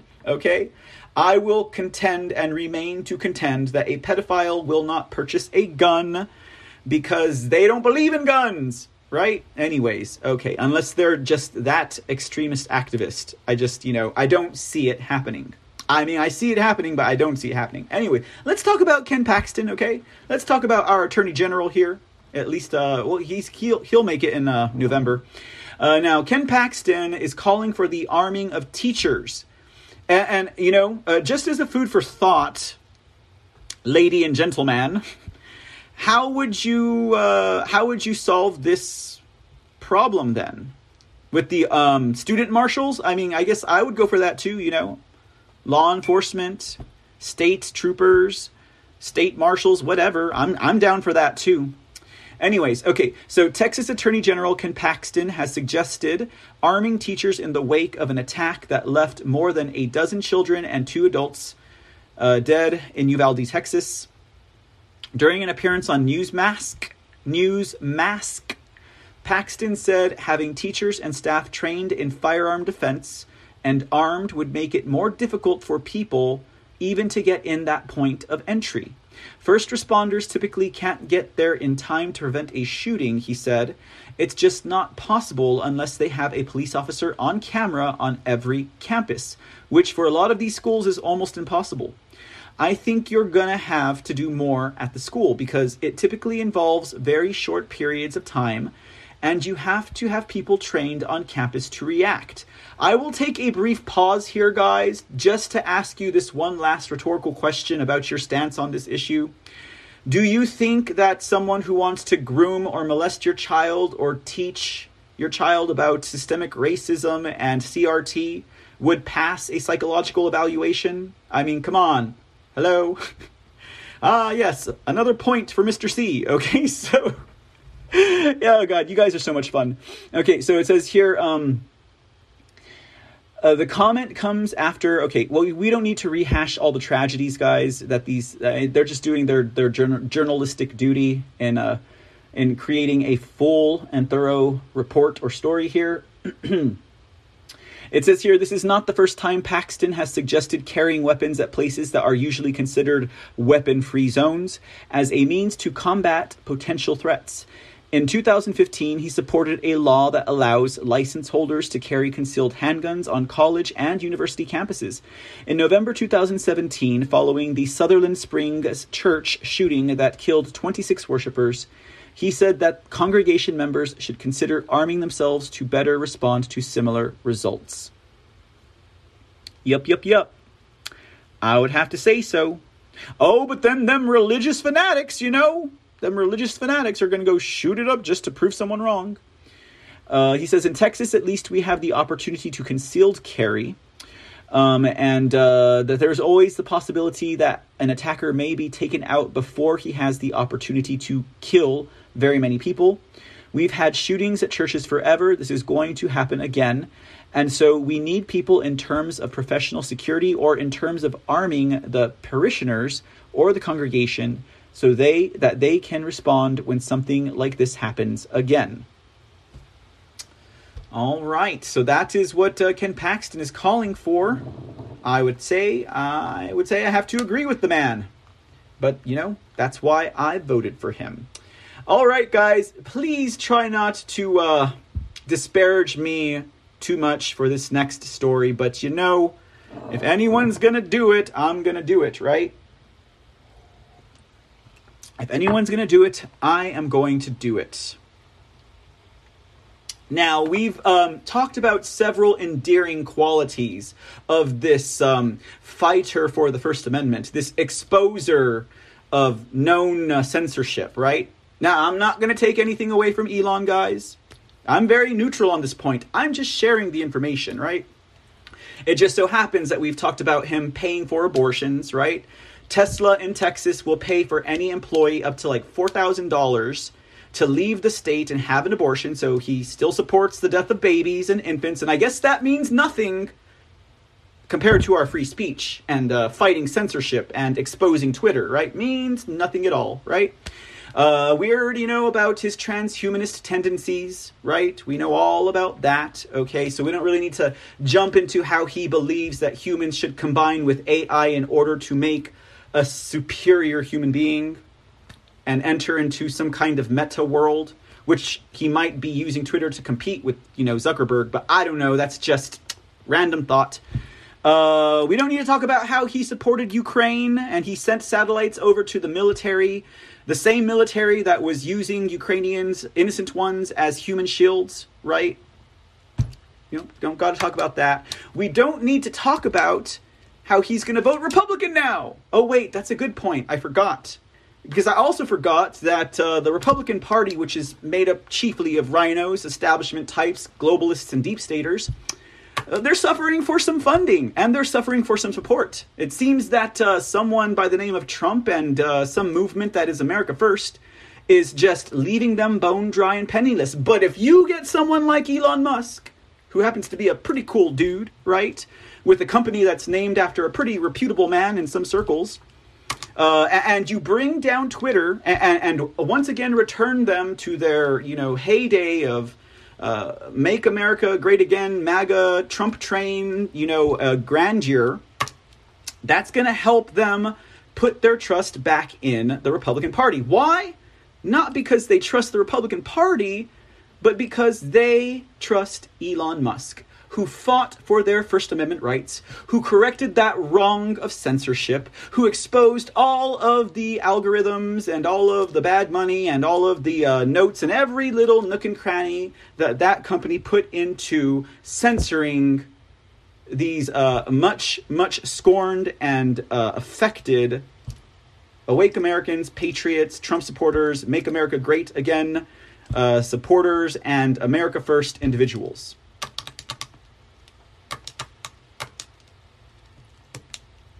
Yeah.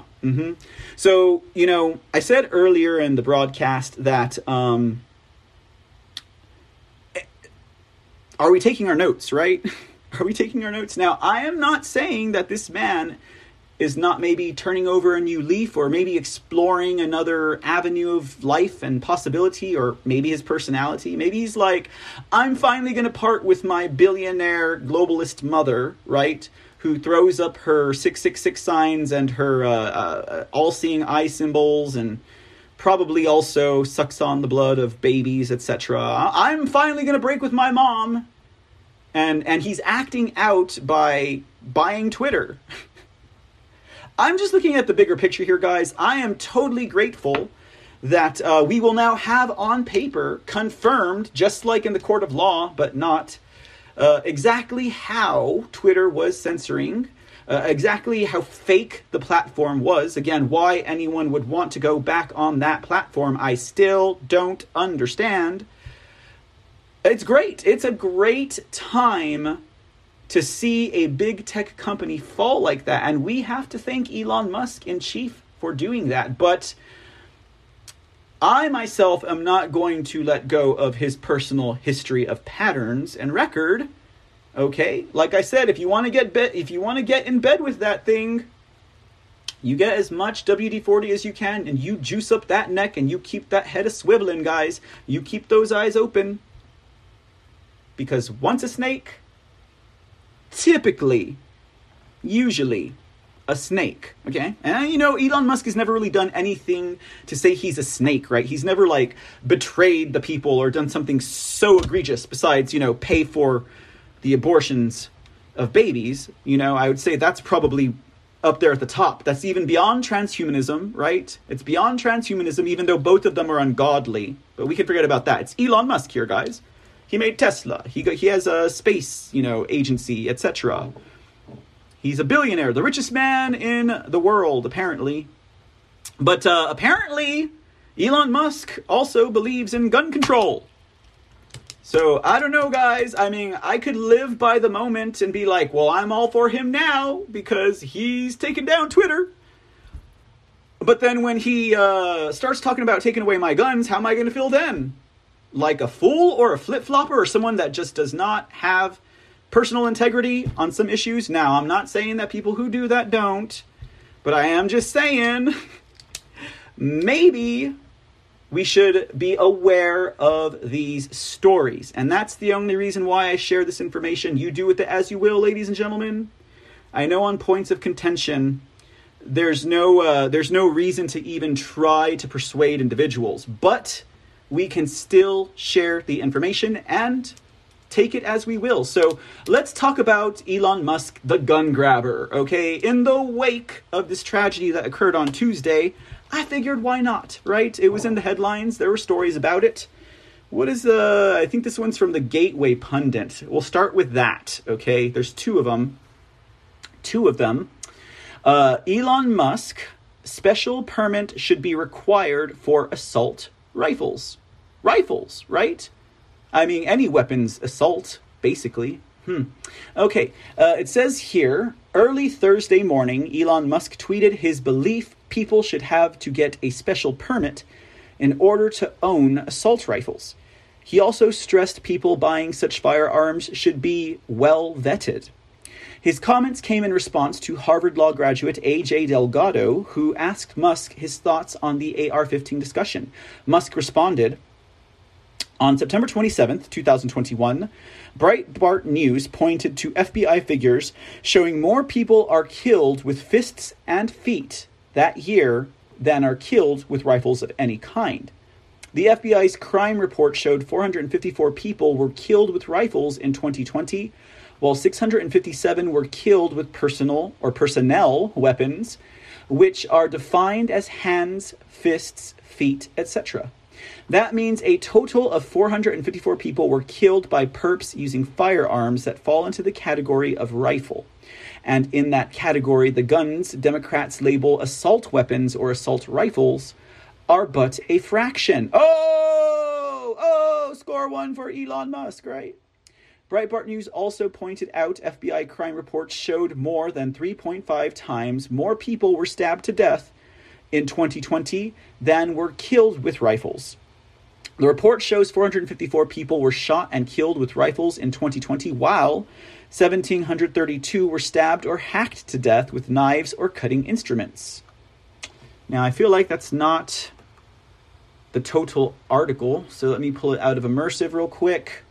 Oh, I guess it is. Okay, well,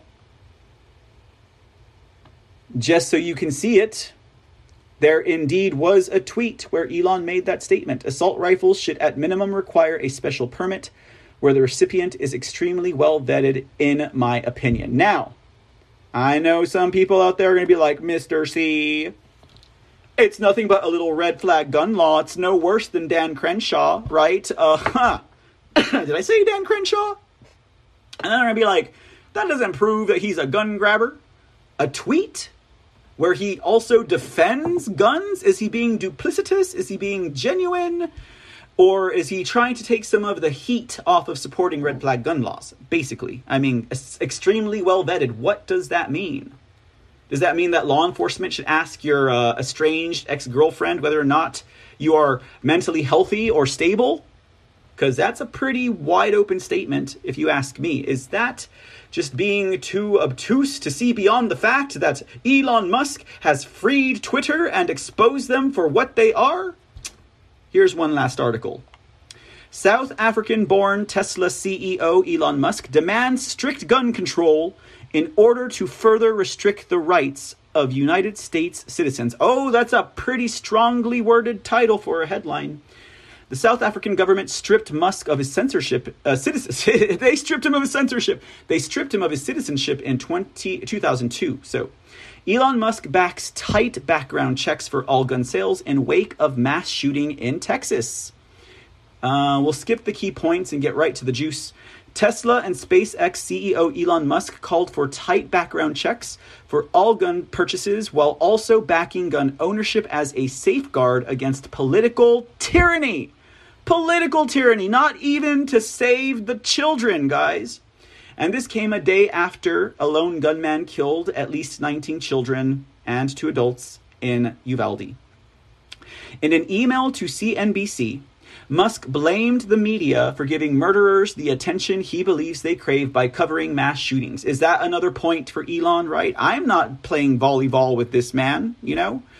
Regarding recent events, the shooters are obviously doing this to generate the most amount of attention possible. Why is the media doing exactly what the mass murderers want? Because Elon, don't you know something called the World Economic Forum's happening right now? Don't you know something called election fraud exposure is happening, which apparently he championed?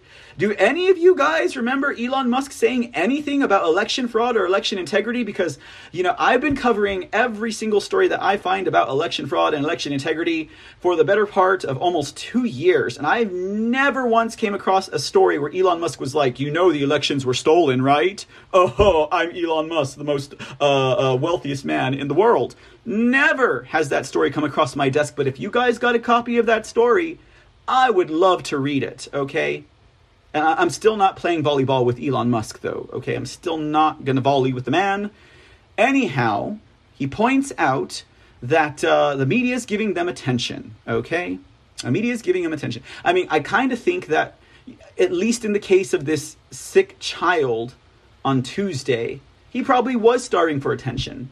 But I think if he really wanted attention, he probably would have sent his Instagram tweet, not to his handler, right? But maybe to like a news reporter or someone at the news station if he really wanted that kind of attention. Anyways, I'm just saying, okay? It says here, Musk companies have a big footprint in Texas. Electric vehicle makers, Tesla moved company headquarters to Austin from California. Yes, we know this. Due to the Lone Star State's less stringent business regulations and state and local incentives worth about $64 million. Tesla officially opened a massive new vehicle and battery factory near Austin in April. Musk also runs SpaceX, which launches reusable rockets from Boca Chica in South Texas. The CEO has become more vocal politically in recent months, announcing earlier in May that he plans to vote Republican to help fill the coffers of the rhinos again, and they need someone cool on their side. Otherwise, how are they going to get them young Republicans back in the party? They're all flocking to Donald Trump. Before he waded into the gun control debate, he said in emails to CNBC on Wednesday that he supports tight background checks for all gun sales and limiting sales of assault weapons to people in special circumstances, like gun range owners or people who live in a high-risk location like gang warfare. So I guess that means that Elon Musk thinks that you should not be able to own the broadly painted assault weapon unless you're a gun range owner or you live in a high-risk location. Wow, Elon. At least 19... Okay, we're not gonna relive that moment, okay? It says here, Musk said in another email to CNBC, I strongly believe that the right to bear arms is an important safeguard against potential tyranny of our government. Historically, maintaining their power over the people is why those in power did not allow public ownership of guns. But somehow, unless you live in 1990s Compton, according to Elon Musk, you should not be able to own a broadly painted assault weapon. How duplicitous. He's just being duplicitous. He's just making sure to save some of the people that he's losing, okay?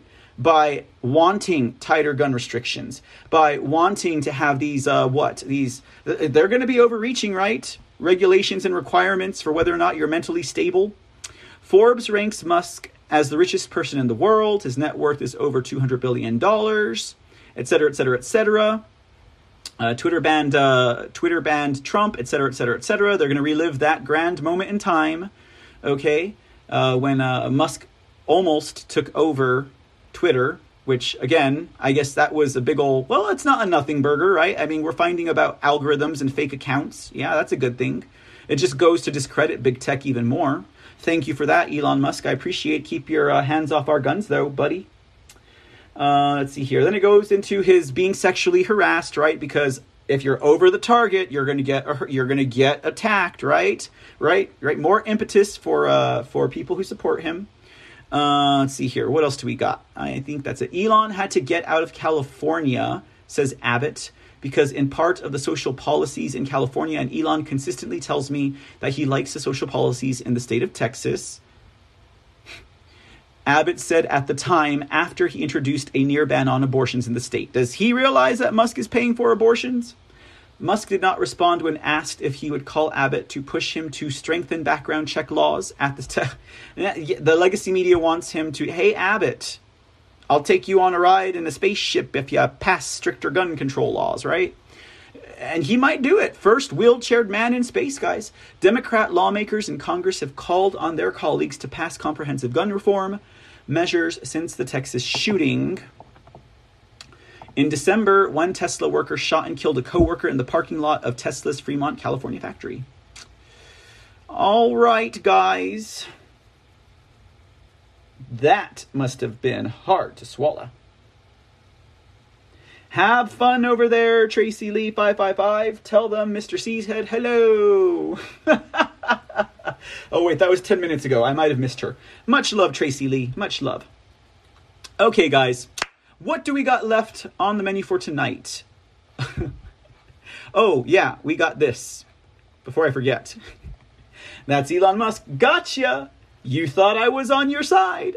You thought I was a good guy. Gotcha. Anyways, I know, guys, I'm heckling right now. I'm heckling and haranguing. Okay.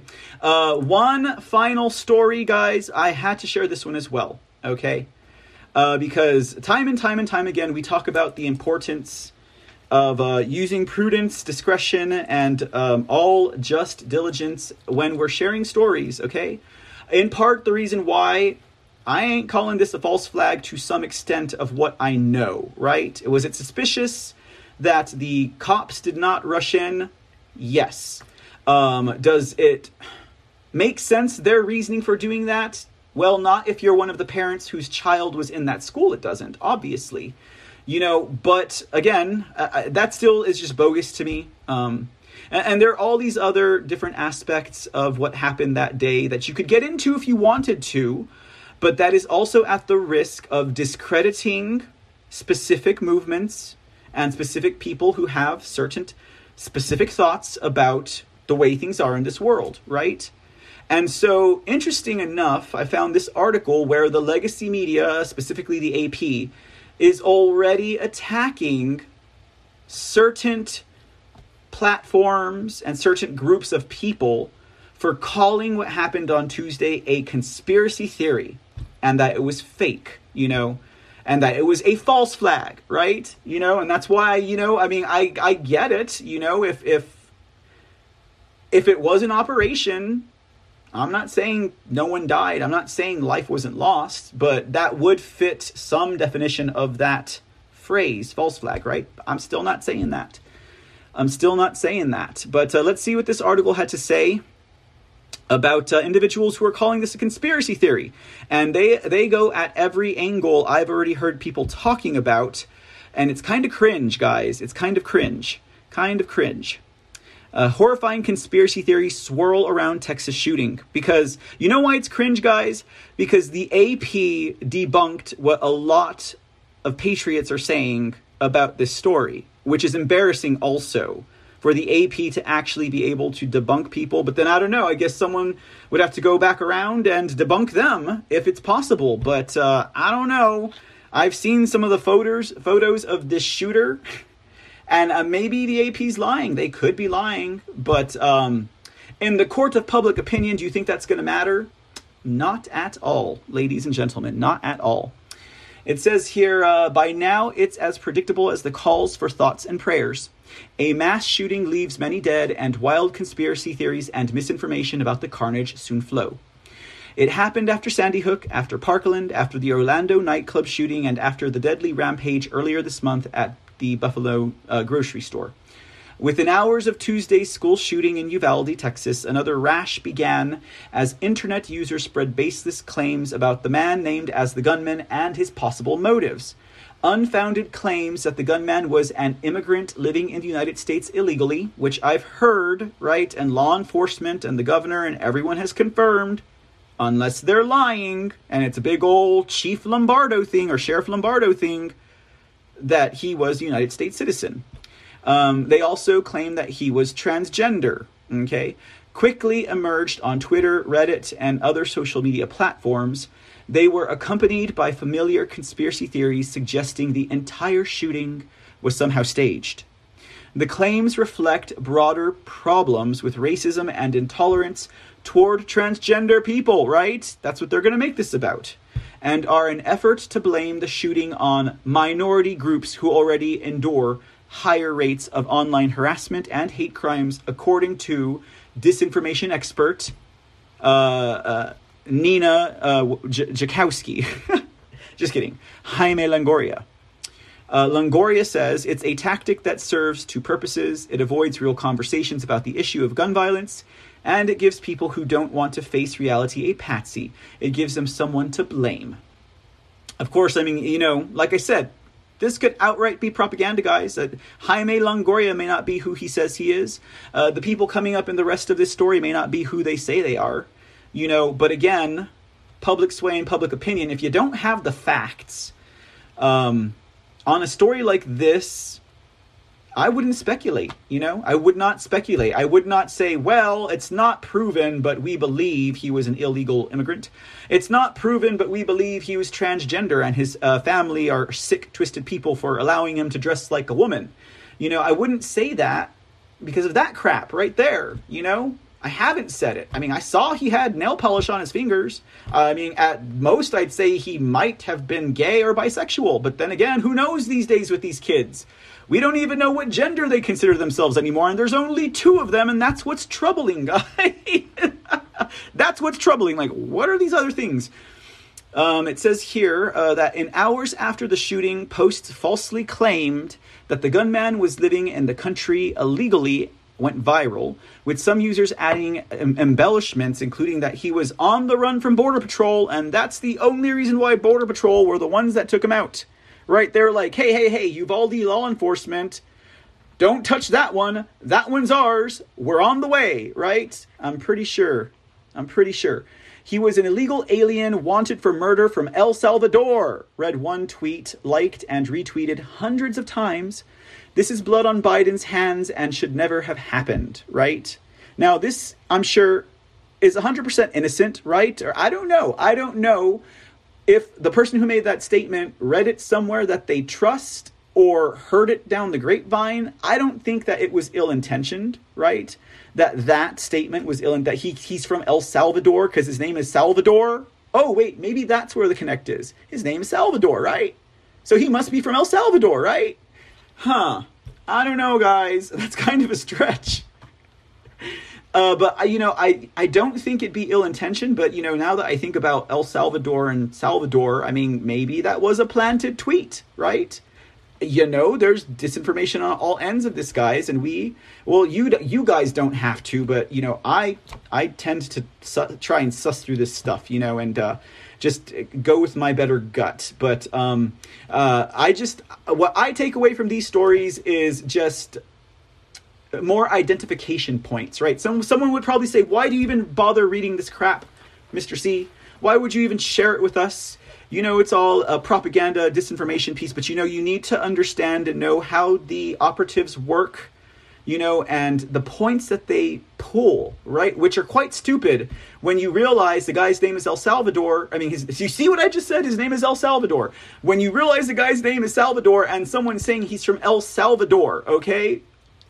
That's not that big of a jump if it's someone who's an operative on the enemy side, or if it's just someone who's really, really low information.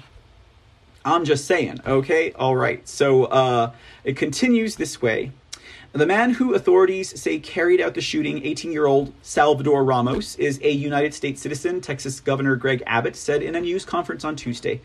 Other social media users seized on images of innocent internet users to falsely identify them as the gunman and claim that he was transgender. On the online message board 4chan, and you see how they're also calling out like 4chan, right? Now, what else was popular and came out of 4chan, right? So how easy are we making it to demonize that movement? Or the operatives to demonize any movement that comes out of 4chan, right? Because apparently they have ultra Nazi My Little Pony groups on those channels as well, or websites or message boards or whatever they are. I don't know. I've never been on one. It says here, on the online message board 4chan, users liberally shared the photos and discussed a plan to label the gunman as transgender without any evidence to back it up.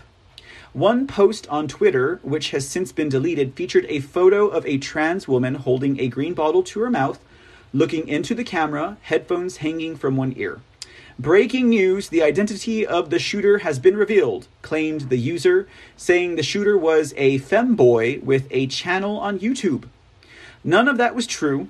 The photo actually depicted a 22-year-old trans woman named Sabrina who lives in New York City. Sabrina, who requested her last name not be published due to privacy concerns, confirmed to the Associated Press that the photo was hers, and also said she was not affiliated with the purported YouTube account. Sabrina said she received harassing responses on social media, particularly messages claiming that she was the shooter.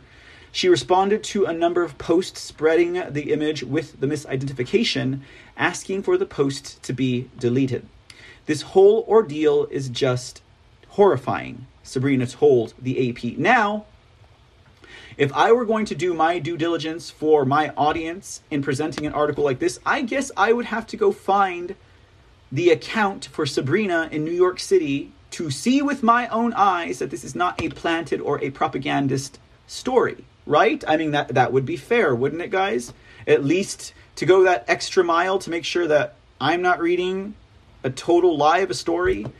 But I just, my gut tells me that they already wanted us to run away with these stories. They already wanted us. And so maybe it wasn't anyone in the conservative or patriot community that was making these assessments. Maybe it was shill operatives or paid, trolls or whatever. But I mean, I also have heard from the mouths of patriots that I know some of these stories, and they shared the same pictures that they're talking about here. Anyways, so back to this, it says, another photo that circulated widely showed a transgender woman with a Coca-Cola sweatshirt and a black shirt. A second photo showed the same woman wearing a black NASA shirt with a red skirt. These photos did not show the gunman either. They were of a Reddit user named Sam, who confirmed her identity to the AP on Wednesday. The AP is not using Sam's last name, of course, to protect her privacy. She says, "It's not me. I don't even live in Texas." Authorities have released no information on the gunman's sexuality or gender identification, and I don't think that they should. Arizona Congressman Paul Gosar fit both unfounded claims about Ramos into a single, now deleted tweet that also misspelled his name. It's a transsexual leftist illegal alien named Salvatore Ramos, Gosar tweeted Tuesday night. Gosar's office did not return to a message seeking comment. In some cases, misinformation about mass shootings or other events are spread by well-intentioned social media users trying to be helpful. But for the point of this article, let it be known that in other cases, it can be the work of grifters looking to start fake fundraisers or draw attention to their website or organization. And then, of course, there are trolls who seemingly do it for fun. Fringe online communities, and how well does this fit in with the now defunct, but probably not to be defunct for too long, Ministry of Truth or Ministry of Disinformation? How well does it fit in with this attempted overhaul of the domestic terrorism and the invasion of privacy rights that all Americans would be suffering if they fit the bill? All of this fits in perfectly well as per timing. It's the execution that they got it wrong on, otherwise their bills would have passed, right? So fringe online communities, including on 4chan, often use mass shootings and other tragedies as opportunities to sow chaos, troll the public, and push harmful narratives.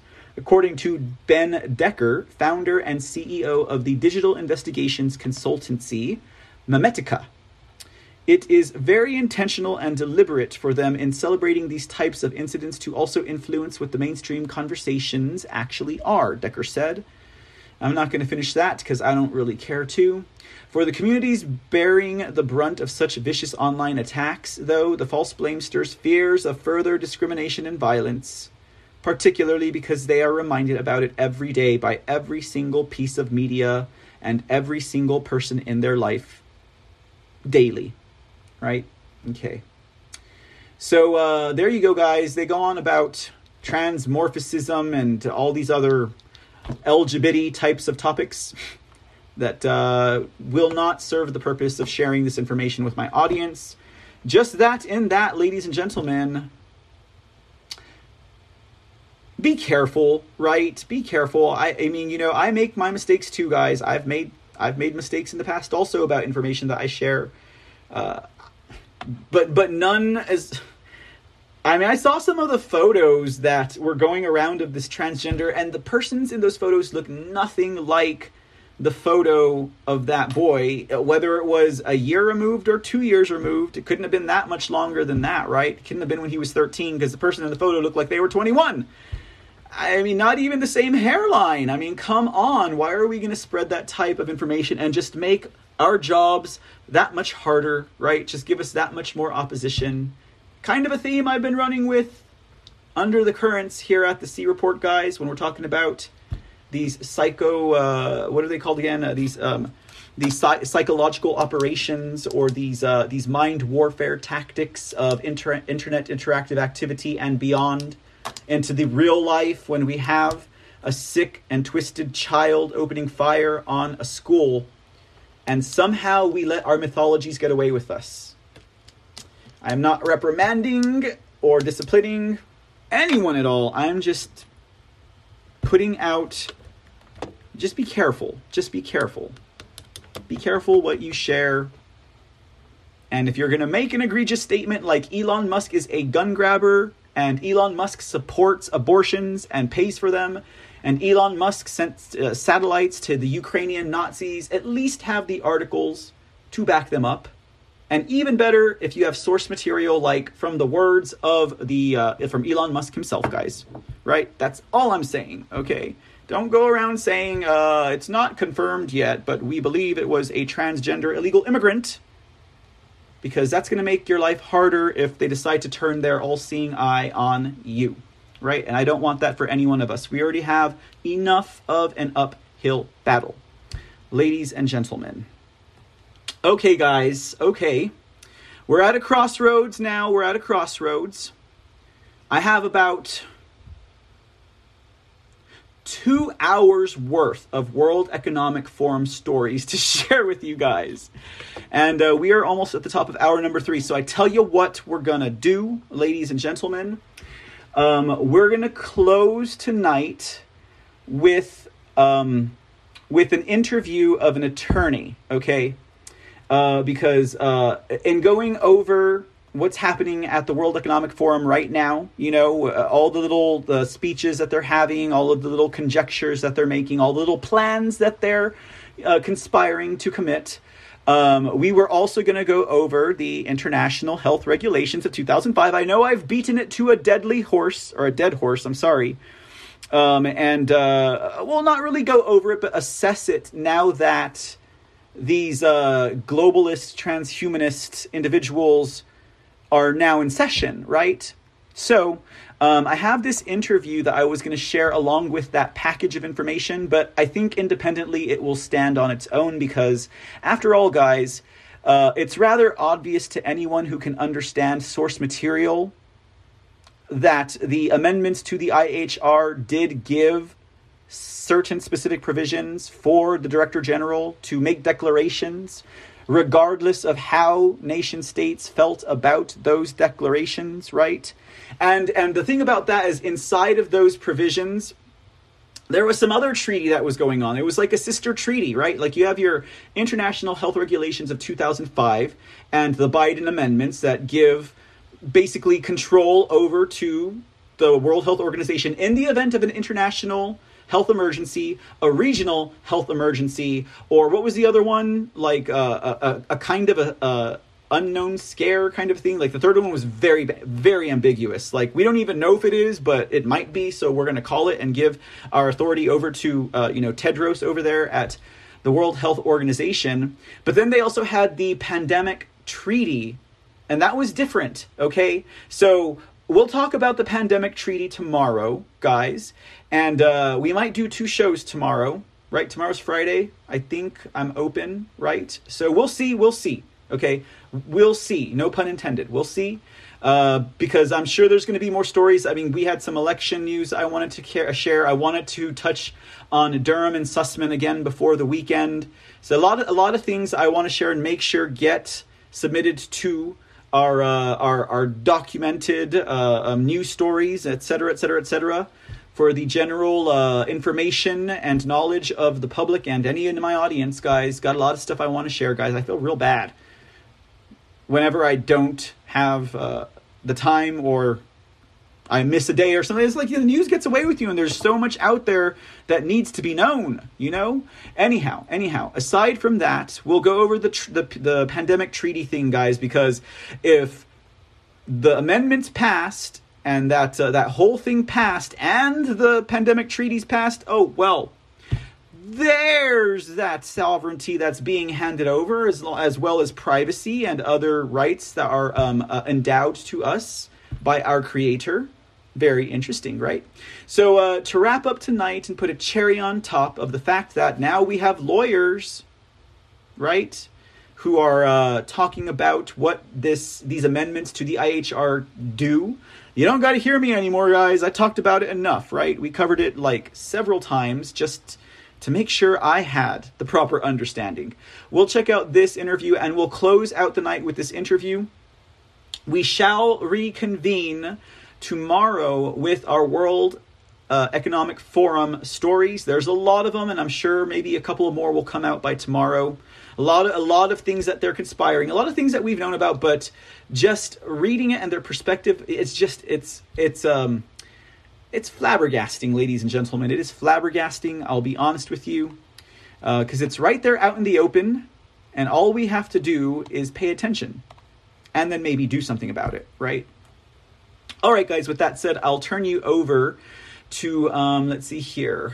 This is another attorney. Oh, an attorney gives another warning about Biden amendments to the international health regulations of 2005. Try not to mind the Gateway Pundit's brand new news consultant or whatever she is, guys. She's doing the best she can, I'm sure. Okay, with that said, here we go, ladies and gentlemen. I'll see you on the other side. But this week, there's something happening very important that's not being reported on by the mainstream media. And if you even Google about it, of course, the fact checkers are there to try to dispute it and say it's not actually happening. And so our sovereignty is essentially being surrendered to the World Health Organization, so that they can use the pandemic to have a perpetual state of emergency and destroy our Constitution. We're here with attorney Thomas Renz. You have been fighting these legal battles against the vaccine mandates and throughout the COVID pandemic. And now you're raising alarm about this World Health Organization. I'm not sure if you would say it's a treaty, but some way that they're amending international law so that the United States essentially surrenders our sovereignty to the World Health Organization. Please tell us more about it and why this is an imminent threat. So, this is an interesting thing, and I'm sorry, there's just no way to do this without getting in the weeds a little bit. So the World Health Organization, we're a part of them, right? We signed on to them. We got a treaty, we're there. Now, you don't have to be a part of them. We can withdraw, but we're generally a part of them. Now, what they've done is Biden has done something that's really shady. He has sent over, I know that's an absolute shock, but he sent over proposed amendments to the international health regulations, right? These international health regulations are something, they form some sort of a basis, have some sort of a role in international law. Now, where they would fall precisely in terms of being controlling in American law is really debatable, and that's my opinion as an attorney. I think that there's a lot of question about that. But what he's doing is Biden knew that there was no way on God's green earth that we would sign a treaty, that he could get a treaty ratified with 2/3 of the Senate that said, hey, we're going to give sovereignty over to the WHO, right? There's no way he's going to do that, right? So what he did was he did something a little bit craftier. And by the way, it wasn't Biden. Biden's pooping his pants in the corner. This is whoever's controlling Biden in the Biden White House. So the Biden White House, because Obama's certainly involved. So what he did was he said, let's alter the regulations within the WHO to say that the WHO itself can claim control over these nations. So it used to be, and it currently is up until a few days from now when they push this through, that if the WHO wanted to declare an emergency and try and push to do things within a country, they had to ask that country first, because nations are sovereign and the national sovereignty takes precedence over any international organization.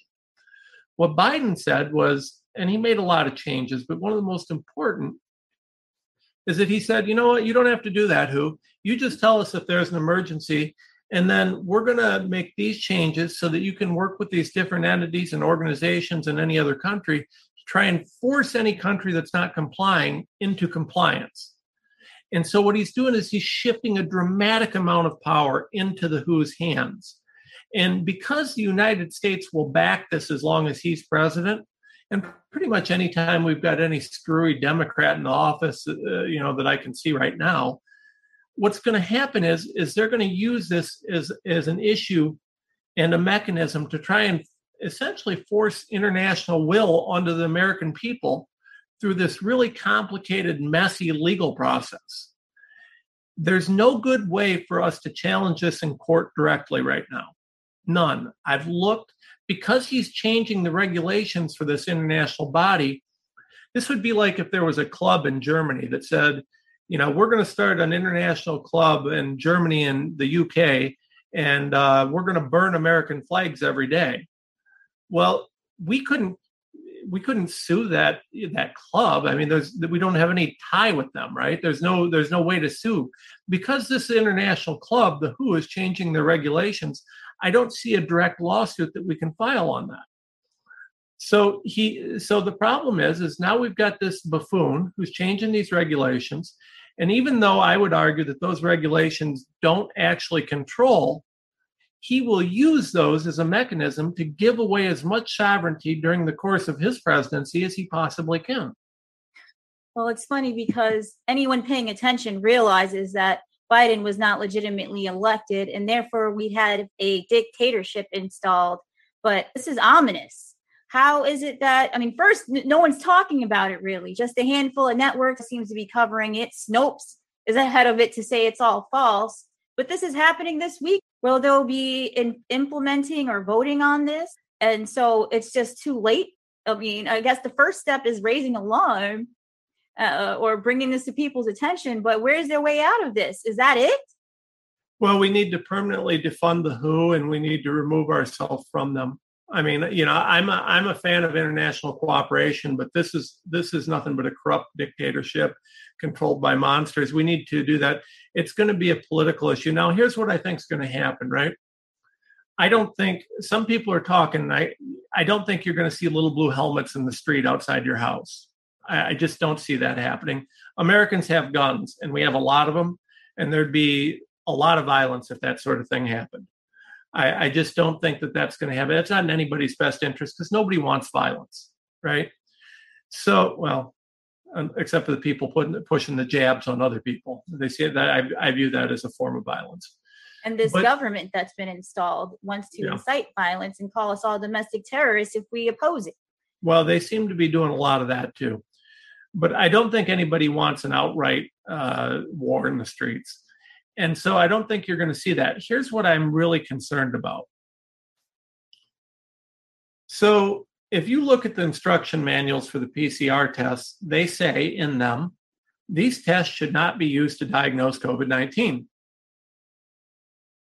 Yet we've tried to force everybody on the planet to get these PCR tests. Why is that? What do you get with it? It's a tracking mechanism and our genetic makeup. And it's also very peculiar why there were these large Q-tips that had to poke us in the back of the brain that we'd never use for any other kind of test. Right. Well, and they're still doing it, right? Now, the goal, we know that they were harvesting DNA. We know that because we've got the documents. We saw the documents. They were harvesting DNA. And then we also know that they sold that information, which I would argue is illegal. The PCR tests don't work and they don't really add any value. I mean, if you're going to diagnose COVID-19, you need to do that through symptoms and a bunch of other things. All the PCR tests can do is give an indication at best. And because we're running in so high cycles, they don't even give an accurate indication.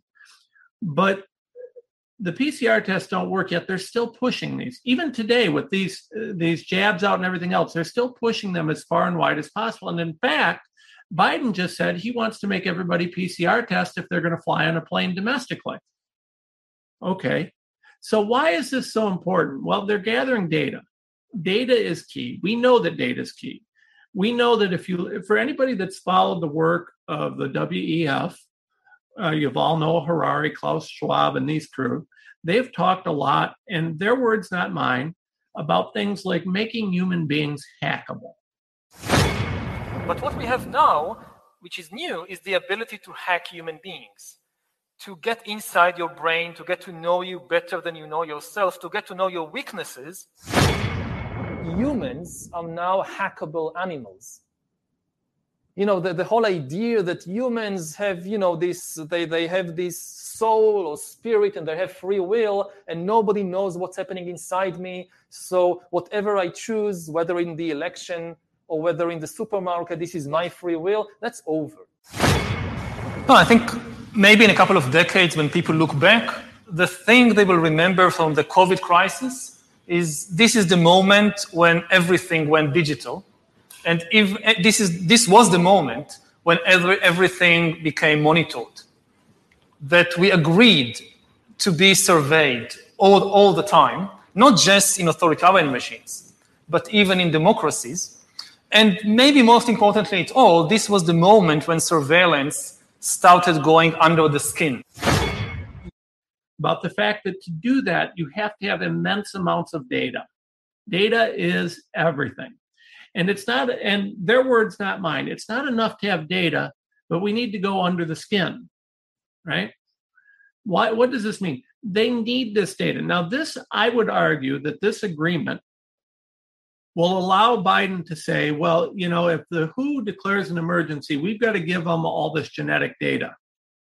We got to give them all this information because they need to know what's going on. And that's just part of the treaty. It's part of the deal, right?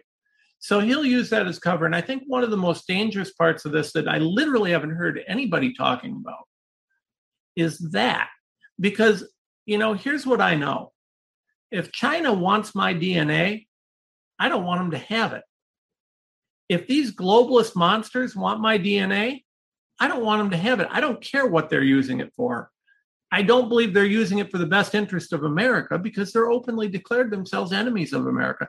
So you've got to look, what I think one of the most dangerous aspects is when he starts doing that, you're not going to see it. You're not going to hear it. The data, the information sharing that he's doing is just going to happen. Nobody's going to even know. And so we're giving away more of our data, more of our information on American citizens to enemies of America. And I think probably the most scary thing here in this treaty is right now, they can't beat us in a straight up war. So they're trying to beat us without a war. They're beating us without firing a shot. They need data and information to do that. Well, they also are reliant on public compliance and willful ignorance at this point. And absolutely. What do you suspect that they want to do with this DNA, this collection of our DNA? Because we all know these proponents of the Great Reset, Yuval Noah Harari and Klaus Schwab, they want to upload consciousness and they want immortality. And these vaccines are gene modification shots. They're not gene therapy, they're gene modification, and they're collecting our DNA. So what do you suspect they're going to use all this for, this data? Well, and so I want to reaffirm what you just said, because everything that you said, so gene therapy, right? That's not up for debate. We have Pfizer, we have Moderna, we have Janssen, we have Bayer, we have all these companies that have admitted, Pfizer and Moderna in government filings have admitted that their shots are gene therapies. Okay? And by gene therapy, we believe that, in a lot of cases, that's permanent. So permanent, rewriting of your genetic makeup. I'll just say that therapy is beneficial. So I don't even call it therapy anymore, right? This is causing blood clots, myocarditis, brain hemorrhages, and strokes and death. Well, a therapy and no protection against COVID. Or transmissibility, right? So so these are gene altering jabs, and we know that. Now we also know that there's documentation of these guys lamenting for years they couldn't find a way to get enough people into trials to perfect gene editing technology, right? This has been a goal for decades. They've talked about it. We've got paperwork that shows this. They couldn't get people in trials. How do you do that? Now, I don't think that these gene therapy disasters that are out now they're a disaster, but they're not where they're going. They've told us we want to remake humanity. We want to control the genome. We want to be able to, using their words, not mine. They want people to be gods, right? So they want to reprogram. They want to restructure. Well, what's going on? Well, we're seeing a lot of evidence that indicates that a lot of this is really an experiment, right? They've changed dosages. We believe that they've changed formulas. Since these things have came out, they're talking about how they can have new formulations and have them go through an expedited process because, with these gene therapies, they need to keep putting out new formulas. They're talking about this. And it looks to me like a great big experiment, right? And that they got to keep experimenting until they get it wherever they want. And basically the population of Earth is their petri dish. Minus them, we know that the head of Pfizer didn't bother getting the jab, and a bunch of others didn't. So, and if you believe that some of these people that showed you getting a needle stuck in their arm were actually getting the shot, you're deluding yourself. But that said, my guess is that this information is all going towards continued work on the development of these gene therapy drugs and gene modification technologies. And I'm only speculating, but they've told us we want to eliminate free will. We want we want to control people. I mean, that's slavery. I can only play out in science fiction all the time in the Matrix, and it's always the robots against the machines is coming next, and Google's a part of that. And it's how do we stop it? And as far as this WHO takeover, this is basically the New World Order being instituted right before our eyes because we have an installed president. And there's no way to fight back. Well, I mean, listen, I don't know how much more clear it can be when Klaus Schwab says that by 2030 you'll own nothing and you'll be grateful for it.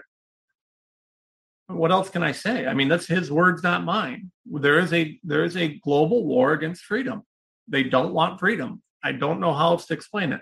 You just literally need to take his quotes and look at what he's doing. So I don't think that it's the case that there's nothing you can do about it. And I do want to stress something.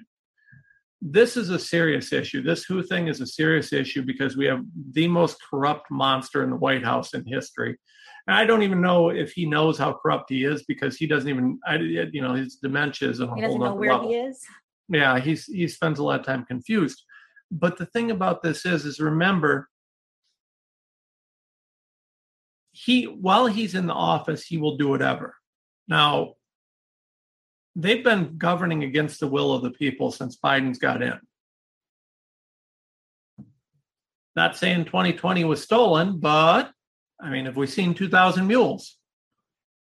2020 looks, I'm not denying it. I'm joking. Well, I mean, we actually saw it happen before our very eyes. Literally. I can't say it literally in front of our eyes. I mean, if you don't think putting cardboard panels up on the windows and kicking GOP observers out is not fraudulent, and all the Sharpie gate and ballot harvesters actually awarded after they were busted, rolling ballots as suitcases under the tables. I actually, as an undercover journalist, witnessed ballot harvesting happening right in front of me. Yeah. So, I mean, and of course, it's just self-evident, right? If you look at Joe Biden and President Trump, it's actually really scary because where do we go from here? Once dictatorships are installed, you don't usually get back any kind of semblance of a legitimate election. Well, make no mistake, Alicia, we're in a situation now where we've lost, not losing, we've lost a lot. We're now fighting back. Okay, we're coming back. Now we're fighting. We're going to get it back. But we've lost a lot of freedom in this country. And the people of this country have to understand, you may not be comfortable with the fact that Yuval Noah Harari has told you that he likes Nazis and that he's going to hack your brain and that he wants to control you. But they're his words, not mine. You may not like the fact that Klaus Schwab said, by 2030, you'll own nothing and you'll like it. You may not like the fact that we had 2,000 mules and all of these other things that indicate a massive election fraud. You may not like the fact that there's been 20, 30, 40 mysterious fires in food processing plants and airplanes crashing into food processing plants, and that at the same time, Union Pacific is putting a moratorium on fertilizer shipments during the growing season. By the way, Union Pacific's owned and controlled by BlackRock and Vanguard. You may not like looking at this. This may sound conspiracy theory to you, but the simple fact of the matter is I've got the paperwork, I've got the data, and it may make you uncomfortable to see it or to hear it. But when a serial killer tells you they killed 50 people, if you choose not to believe them, well, that's on you.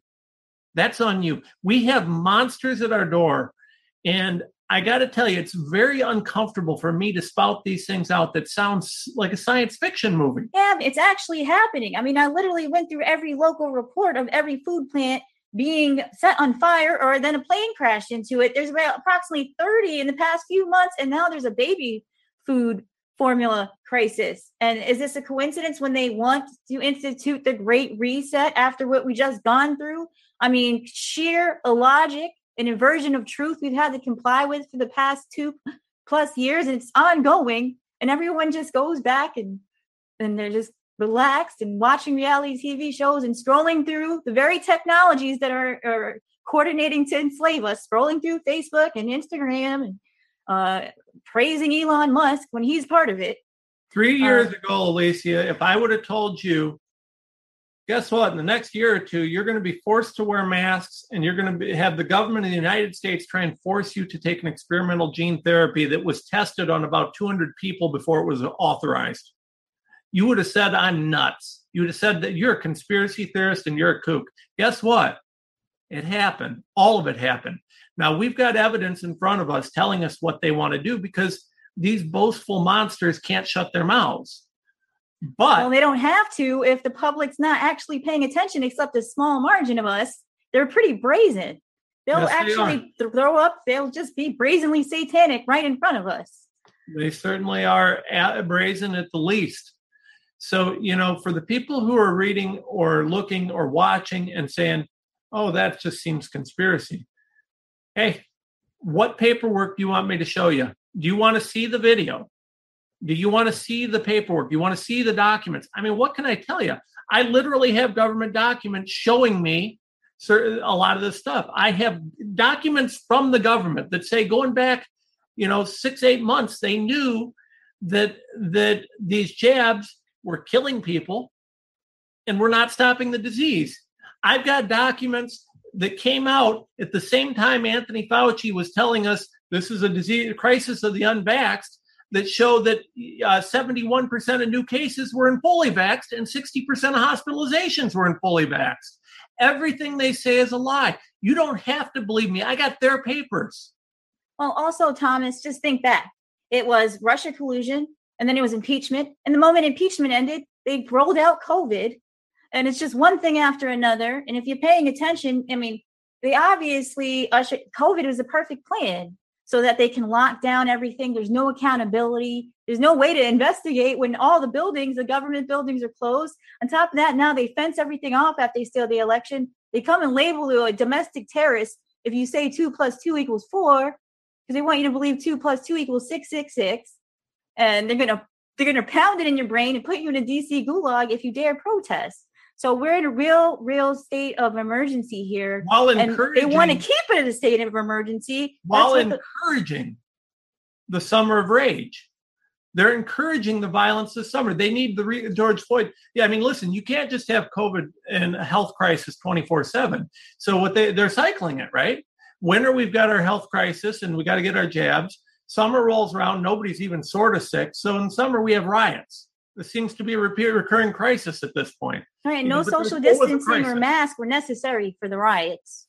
Yeah. And only they can riot. They can actually riot, loot, and beat people up and kill a couple of people along the way. And there's people sitting there, American citizens, in the DC gulag and being tortured. It's enough to drive you crazy, and it's designed to drive us crazy. So I suppose we can't do anything about the World Health Organization takeover that's probably going to be instituted this upcoming week. There's no legal remedy here. There's no lawsuit remedy right now. Okay. I don't think there's a lawsuit that we can file on this. Maybe, I'm still working on it. If I can find something, you can be sure it'll be in court. But I think that the best solution right now is everybody needs to be on their politicians' butts and saying, what in the hell are you doing? And why aren't you doing something about this? Biden intentionally, he sent this off in January. He covered it up. Nobody found out about it till mid-April. He hid it intentionally. It's like what they did with Obamacare. You'll read about it after we pass it. We'll read it after we pass it. This was intentionally hid from the American public because they knew it was bad. This guy needs to be impeached and in jail. Or in a mental home for old people, I guess. But something. This is unbelievable. I think that what's occurring. It looks to me like, in a lot of ways, and I'm going to be putting a Substack out on this. I think this is seditious in a lot of ways. It is mind blowing. We're selling out our nation. We're intentionally trying to ignore the laws of our country. If these, the foreign entity changing its regulations, that's one thing, but him going along with it after he promotes it, that's another. Then there might be a lawsuit. We'll have to see. I think that's when the lawsuit is, but then it's too late. But so we need our politicians to step up and say, hell no. We're still here, ladies and gentlemen. Don't you worry. Sorry about that. I was engaging my chat room. Yes, Casual GG17 says, knew Elon not to be trusted, met his nephew once, never heard of Jesus. And for some reason, I don't think that you are being facetious or sarcastic or just colorful with that statement. Anyhow, guys, all right, well, that is how we're going to round off tonight. I owe you some World Economic information, ladies and gentlemen, World Economic Forum information, and we will get to that tomorrow promptly. This way we can share all that. That was actually a really good interview. I was remarking in the chat room that I've never seen this journalist for the Gateway Pundit, but that they really did crystallize a lot of what we've experienced in the last year and a half to 2 years, pretty in a pretty good conversation. So I would definitely have to say props. You can always smell a new one, right? But that's besides the point, right? Stop sniffing, Mr. C, right? Anyways, okay, so, all right, ladies and gentlemen, that's gonna, look at that. I told you we were gonna talk about the World Economic Forum. There you got all your bad actors, ladies and gentlemen. You got your Klaus Schwab, you got your George Soros, you got your Greta Thunberg. Oh yeah, we're gonna get into it tomorrow, ladies and gentlemen. We're gonna get into it tomorrow. So hang tight until next time, because at least for a fact, and God willing, we will be back tomorrow. With that said, ladies and gentlemen, you have a great rest of your evening. It was a wonderful time hanging out with you. I apologize. This turned into a 2A Second Amendment specific episode, but sometimes, guys, when the information is there and the stories need to be shared, that is just what happens. I hope it was informative and it was at least mildly entertaining. All right, guys, we will see you next time. Until then, as always, please be safe, be blessed, and God bless America. We will see you tomorrow. Have a great night till then, y'all. Bye-bye.